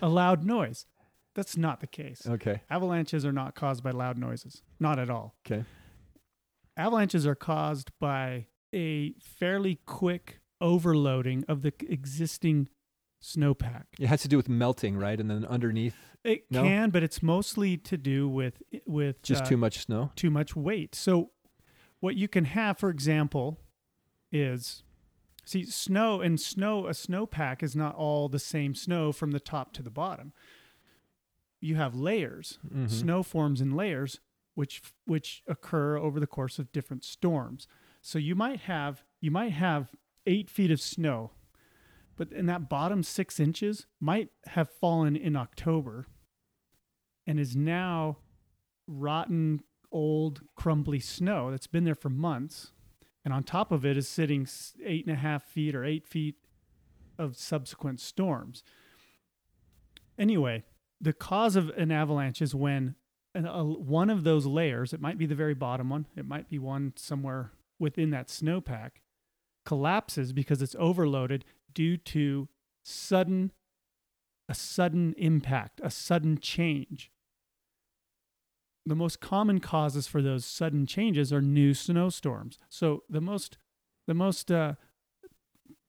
volatile time for a snowpack is when it's snowing, when there's a big blizzard, because all that new weight and wind can move snow onto certain areas. So wind can pull snow off one side of a slope to the other. That's how a cornice is formed. You've seen a cornice. Sometimes those cornices will break and cause avalanches, or just wind loading. will create new snow on that other side, which will cause the slope to collapse. And there's a lot of different kinds of avalanches. I don't need to get into all of those. We'll put a link up. But How avalanches formed prior to 2020. And now how people think they form. and another sudden change can be a person Walking along, jumping or onto the slope, skiing on it or something. So a lot of times, most avalanche accidents are caused by the person? caused by the person or somebody in that party causing them. I myself have set off some smaller avalanches. Some of them we tried to set off, and you might, if you've ever skied, you might hang around after the ski resort closes, and you might hear some big booms, and that's because the ski resorts literally bomb the slopes to do avalanche control work. It's not the loud noise; it's the bomb itself. And these are it's literal bombs. They'll drop they out have of a explosives. helicopter. I've heard about that. They'll shoot old World War II Cannons, artillery projectiles. up against things to trigger avalanches. Sudden impacts can collapse a large mountain masses. slope, but also steady overloading that you may not notice right away. And so a slope could avalanche without an obvious sudden impact. It could just collapse and slide because over time that impact, that load has become too heavy. Again, and there's a lot of different causes there. What I'm getting at is that society is a snowpack, is a slope. Right now, we are experiencing sudden changes and sudden impacts. After a great deal of loading. After a great deal of loading, stress, anxiety, unemployment, sickness, a contested political election, the slope is sufficiently loaded. It's starting to collapse. And we saw that with some of these summer riots. We saw it with the Wednesday Capitol incident.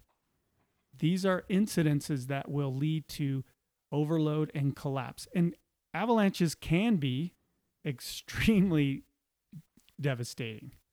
They can take out an entire mountainside. Trees that have been standing for years and years can get wiped out, particularly aspen trees, but they can change the landscape of a mountain slope. And there's, again, I don't need to get into all the details, but you're not helping me feel better. Well, there's things that skiers, backcountry skiers, which is something I used to be really into, can do to avoid avalanches. One of the most important things to do is knowing the terrain and knowing where to go and where not to go and when to be there and not to be there. There's certain days where absolutely it's safe to ski the big lines, the big photogenic bowls and things that you see pictures of. There's other days where you don't go anywhere near there. So knowing the terrain is important. I think this is us talking about false dichotomy right here. Don't get caught in a land war in Asia. And then second, and only slightly less well known, is this: never go in against the secret conspiracy criminal syndicate combination when death is on the line. I mean, exactly.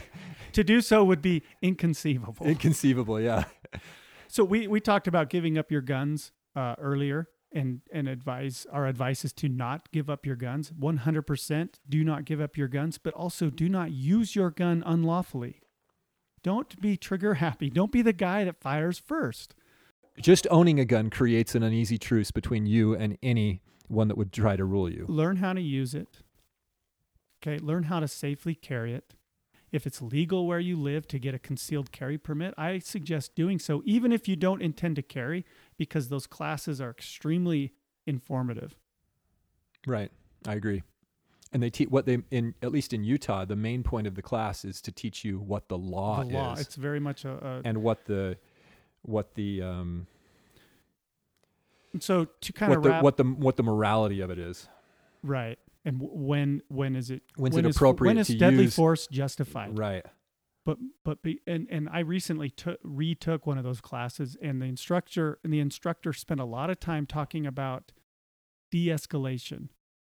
And if you find yourself in a situation, instead of being very quickly to show your weapon or to draw your weapon or to fire your weapon, look for ways to de-escalate the situation so you never have to even reveal that you are armed. See, that's a good point, but there comes a point in time where if you spend time de-escalating, you get killed.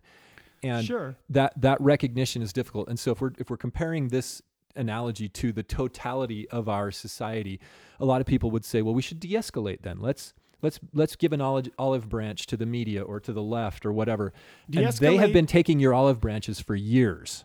De-escalate does not mean capitulation.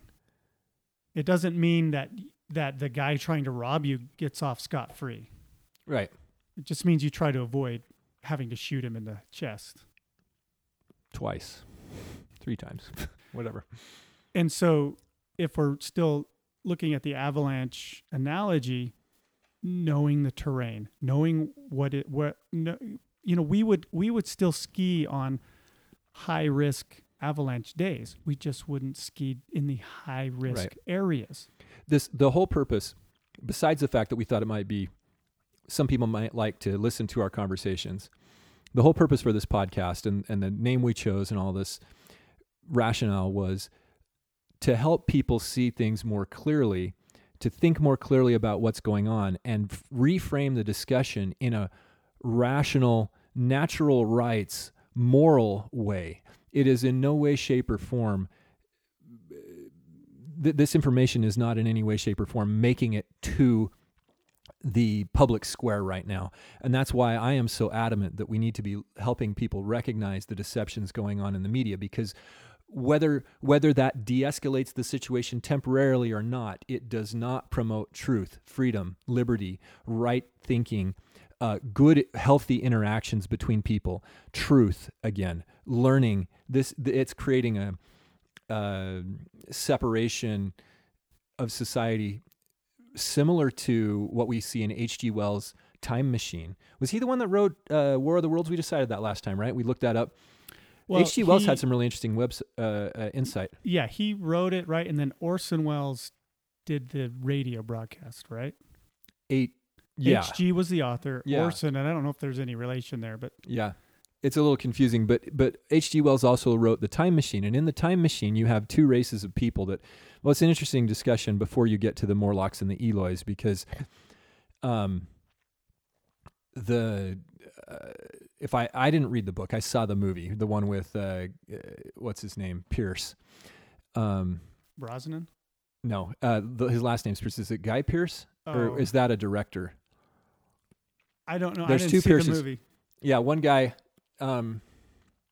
Sorry, celebrities, I have forgotten your names, but there's a movie for the best, and he builds the time machine, but he then his girlfriend, his fiance, dies, and he attempts to go back and save her, and he repeatedly goes back, and no matter what, there's an inevitable destiny. She's destined to die, so he gets upset, and in his upset state, he moves into the future, and he steps out at a couple of points, but he finally just goes way into the future when the landscape, the terrain around him has changed dramatically, and he encounters, and this is what most people will talk about, is the encountering of the Eloi race, which is a really docile, happy-go-lucky tribal type of a race that they didn't really know where their food came from, but every once in a while there would be a terroristic type of a moment where they all run for their lives because this other race, the Morlocks, would come and steal away those people. And then you find out later that the Morlocks are basically feeding the Eloi as if they're a flock of sheep or something. And then they come back and feed on the Eloi. They are cannibals. They eat the Eloi. And so you have Jeremy Irons plays the bad guy. At least I remember his name. He plays the head Morlock in the Time Machine movie that I'm thinking of. The point is that's what humanity had devolved into, was a society where one part of society was feeding on the other society, and that part was secretive and underground and terrorizing the other side, but the other side was living, for the most part, in ignorant bliss. And my reason for bringing that up is the man was, in multiple ways, very prophetic. when you think in metaphor and symbol and in themes and function versus literal, like a literal prophecy, there are a lot of folks out there in the public who would think, oh, well, that would never happen. How would people evolve? They think in the physical.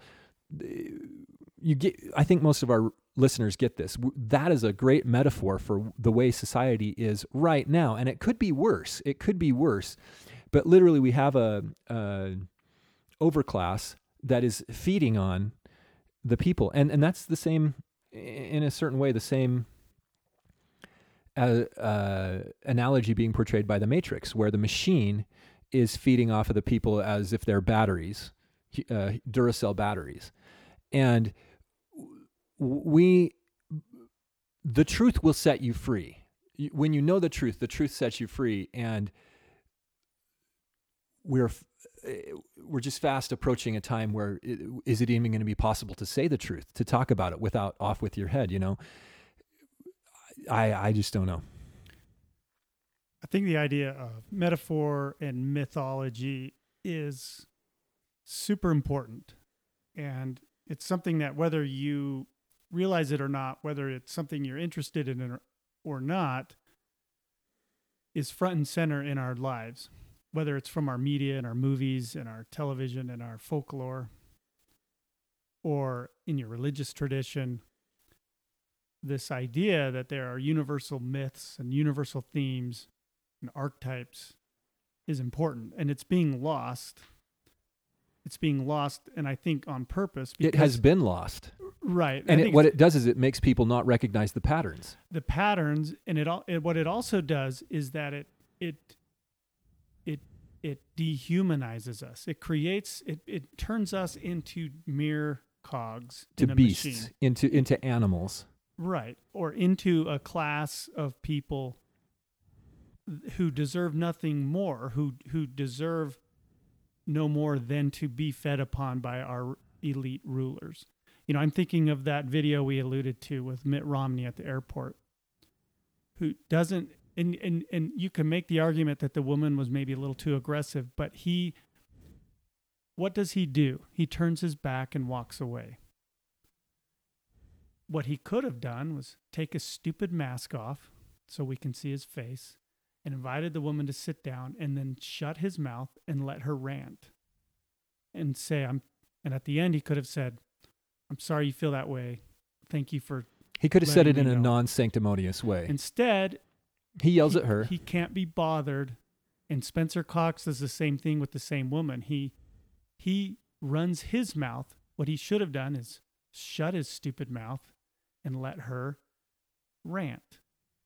And then maybe when he's up on that fire truck getting his picture taken, maybe he could have taken a moment of introspection, or Mitt Romney on the plane could have taken a moment of self-reflection and figure out, are these people angry because they're all conspiracy theorists and whack jobs that believe in some internet live action role play? Or do they have something legitimate to say and are struggling to figure out how to say it? The Capitol riot is going to be written off as angry white men who have nothing legitimate to say. And so nobody at the Capitol, Republican or Democrat, nobody in the news corporation is going to take 3 minutes to say, is there something legitimate going on? And people are struggling to understand how to express that. Because as you've said, when the voice of the people is silenced, the people resort to violence. Because that is all that's left. To force. They then have to throw off the chains that bind them and provide new guards for their future security. That is the only thing left when you can't petition your government for redress and be heard. And what we're, sorry if I'm interrupting here, but what we have here is essentially a playing out of the prophecy in Isaiah chapter 3. It says, the Lord of hosts doth take away from Jerusalem, from Judah, the stay and the staff, the whole stay of bread, the whole stay of water, the mighty man, the man of war, the judge, the prophet, the prudent, the ancient, the captain of 50, the honorable man, the counselor, the cunning artificer, the eloquent orator. And I will give children to be their princes, and babes shall rule over them, and the people shall be oppressed, every one by another, and every man by his neighbor. The child shall behave himself proudly against the ancient, the base, and against the base, and the base against the honorable. I mean, that's a pattern that plays out. It's not necessarily an end times thing. A lot of people look at this as some sort of a chronology. No, that's just the typical thing that happens when your society gets to this point. Like, where are our statesmen? You're talking about Romney. You're talking about Spencer Cox. I would throw into that almost every politician that I've talked to. It's not just guys in Utah. It's not just guys on the left or on the right. They give you lip service. They should listen. They should be, their manner is like you indicated. They can't be bothered. We have children that are our princes. Babes rule over us. And where are the good men? Where are the statesmen? Where is the prudent, the ancient? Well, Ron Paul, he's getting cut off of YouTube and all kinds of other places right now. He was perhaps the last really good, solid, rational person running for president that we could have. We could have changed a lot of our course. He would be the leader to look to. He is a man that could instruct you, he could say, we don't do this because, thank you for your concern, but if we do that, then it hurts all of these people over here. Or if we do this, then this faction gets too much power. He was that type of a man. He's a rational man. There was a moment, an honorable man, in one of the presidential debates when he was running. Would this have been 12? It was the primaries, the Republican primaries. 2012. Yeah, he ran in 2008 and 2012. And the topic was foreign policy. And Ron Paul cited the Golden Rule and was booed by the crowd. That's when I knew we were in trouble as a nation, when the Golden Rule, it was being booed. Right, and we were way too close to 9/11, but we're still people that think that we should have been involved in those wars in the Middle East. Look at what we did. Do you think we protected America? Do you think that, I mean, we're still over there. What's been accomplished? What will be accomplished in the upcoming Syrian war or Iranian war? Right. Or who knows where else we're going to find reason to drop bombs. George Bush was right when he said mission accomplished. They accomplished their mission. They destabilized the Middle East, and they have made America look like the bully to the world. They set the stage for a hot World War III. And that mission was accomplished. And we are in a situation where those rational people, the people that ought to be leading the society, are conspicuously absent. Joseph Campbell wrote about what's kind of become known as the hero's journey, the monomyth. He was a professor of comparative mythologies. You call that syncretism. And so a lot of the ancient, in the ancient world, many of the cultures have similar myths, and there's a lot of conjecture about where that comes from. I think they originated from the same archetypal stories, the same archetypal narrative, trying to explain the true history of the spiritual world, not the physical world, the spiritual, the war between the gods, and why there's good and evil in the world. And so all of these myths at least originate from a line of thinking that's explaining that. And in our day, I don't want to steal your thunder, but that message of good versus evil and who is good and who is evil has been inverted, and it's being inverted in our movies and stuff. But that's not what you wanted to talk about. The hero itself and the society itself has been damaged because of it. And one of the aspects of the monomyth, this universal myth, is that the hero comes from relative obscurity. Unknown origin, unknown parentage. Luke Skywalker is the classic modern cinematic example. Yeah, and right? I would say Harry Potter is too. Yeah, his Potter. Parents are dead. He doesn't know who he is. Well, he also, and he first wrote The Hero with 1,000 Faces in 1949. So almost what is that? 60 years That's ago. a long time ago. 70 years ago. Okay, good math. Thanks for straightening me out, Bobby. So long before the advent of mass media, the way we know it today, the internet, even cinema was quite a bit different back then. But the idea that the hero's journey doesn't just apply to the supernatural heroes that we read about in mythology and in fiction, but actually applies to every individual. And every one of us, and Jordan touched on this, every one of us has that journey to take. We all are traveling along that journey, and it can be spiritual. I think there's also physical elements to it. As far as the way we act, the way we behave, the people that we become, the societies that we help form. One key aspect of the hero's journey is the call to adventure. And that's the moment where our obscure hero has to make a decision of whether or not he will accept the call to adventure. In Luke Skywalker's case, it happens when his aunt and uncle are killed, and Obi-Wan says, "You can come with me." And in some cases, the hero is essentially forced into it. That happens, I think, to a lot of us. But yeah, it's the point of decision. Am I going to be the hero or not? Harry Potter's moment is when Hagrid shows up and says, "You're a wizard, Harry." Yeah. And he's whisked off into a new world. And the same with Luke Skywalker. He literally goes to a new world. He leaves the world. And all of this, is allegorical and symbolic. So what do we do in our own lives when that call to adventure happens? And are we, maybe as a society, are we universally experiencing a call to adventure right now? Absolutely. And what's the alternative, if we don't take up the hero's journey and fight against this, the alternative is that literally I'm sitting here imagining we have said enough. The Cardinal Richelieu said, give me 6 lines penned by the hand of an honest man and I'll give you a reason to hang him. We have said enough in the last 5 episodes, including this one, to be hung.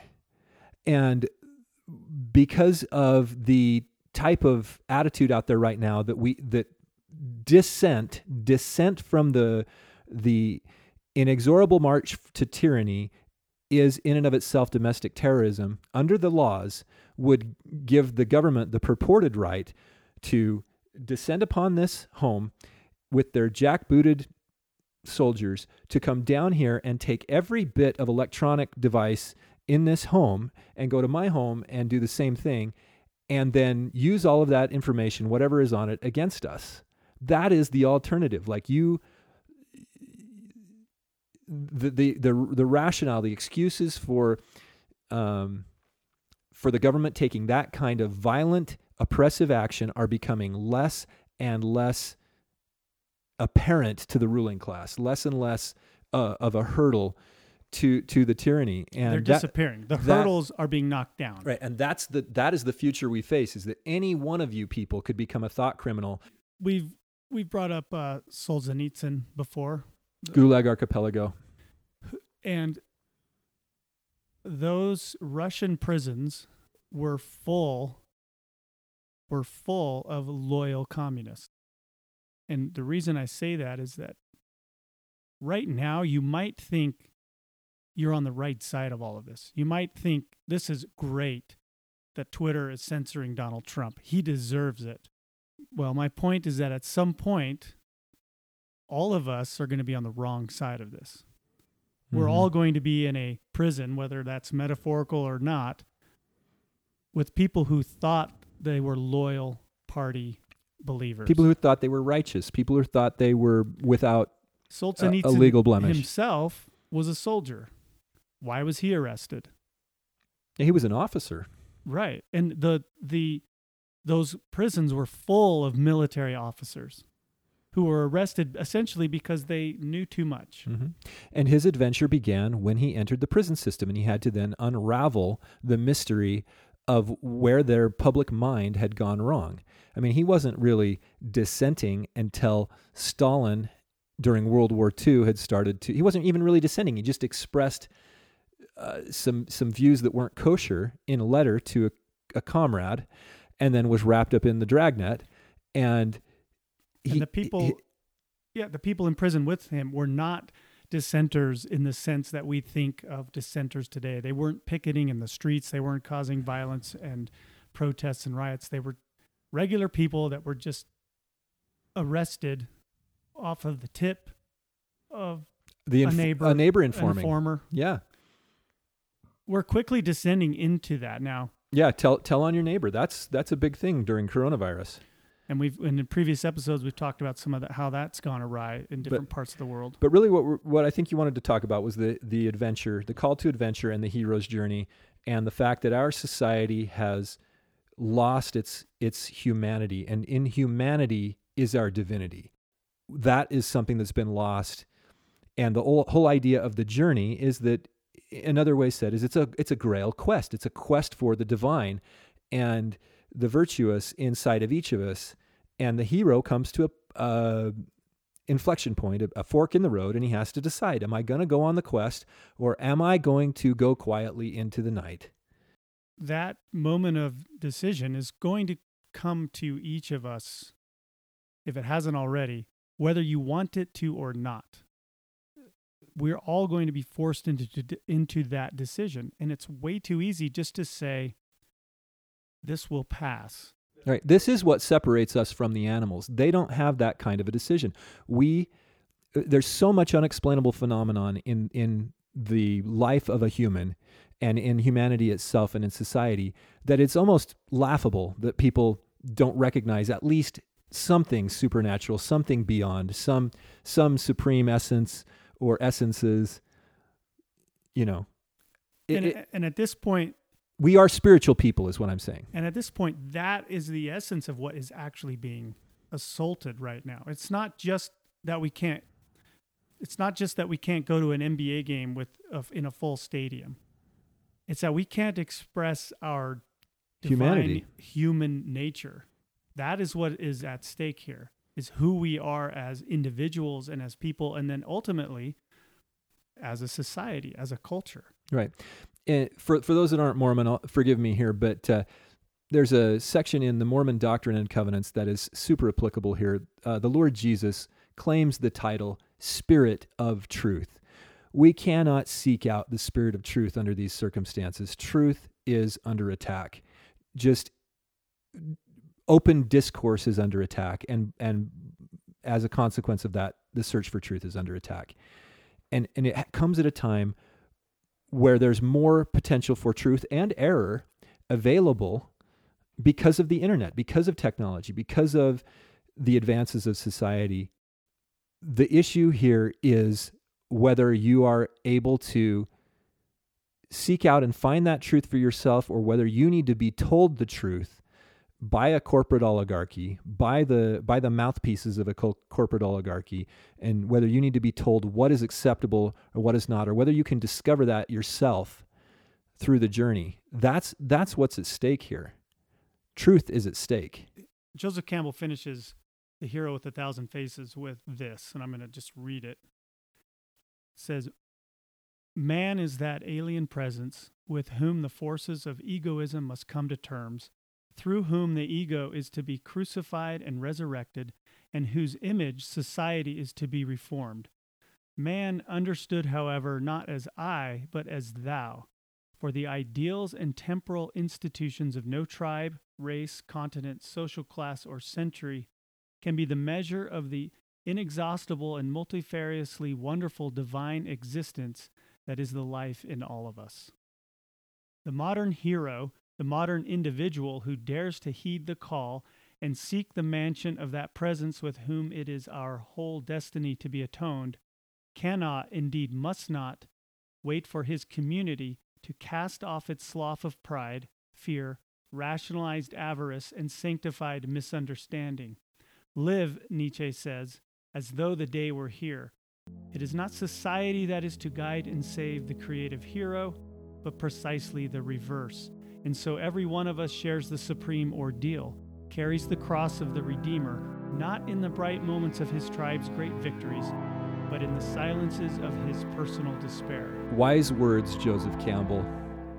Now is the point where we as individuals decide. We either take up the cross, we either take up the adventure, or we don't.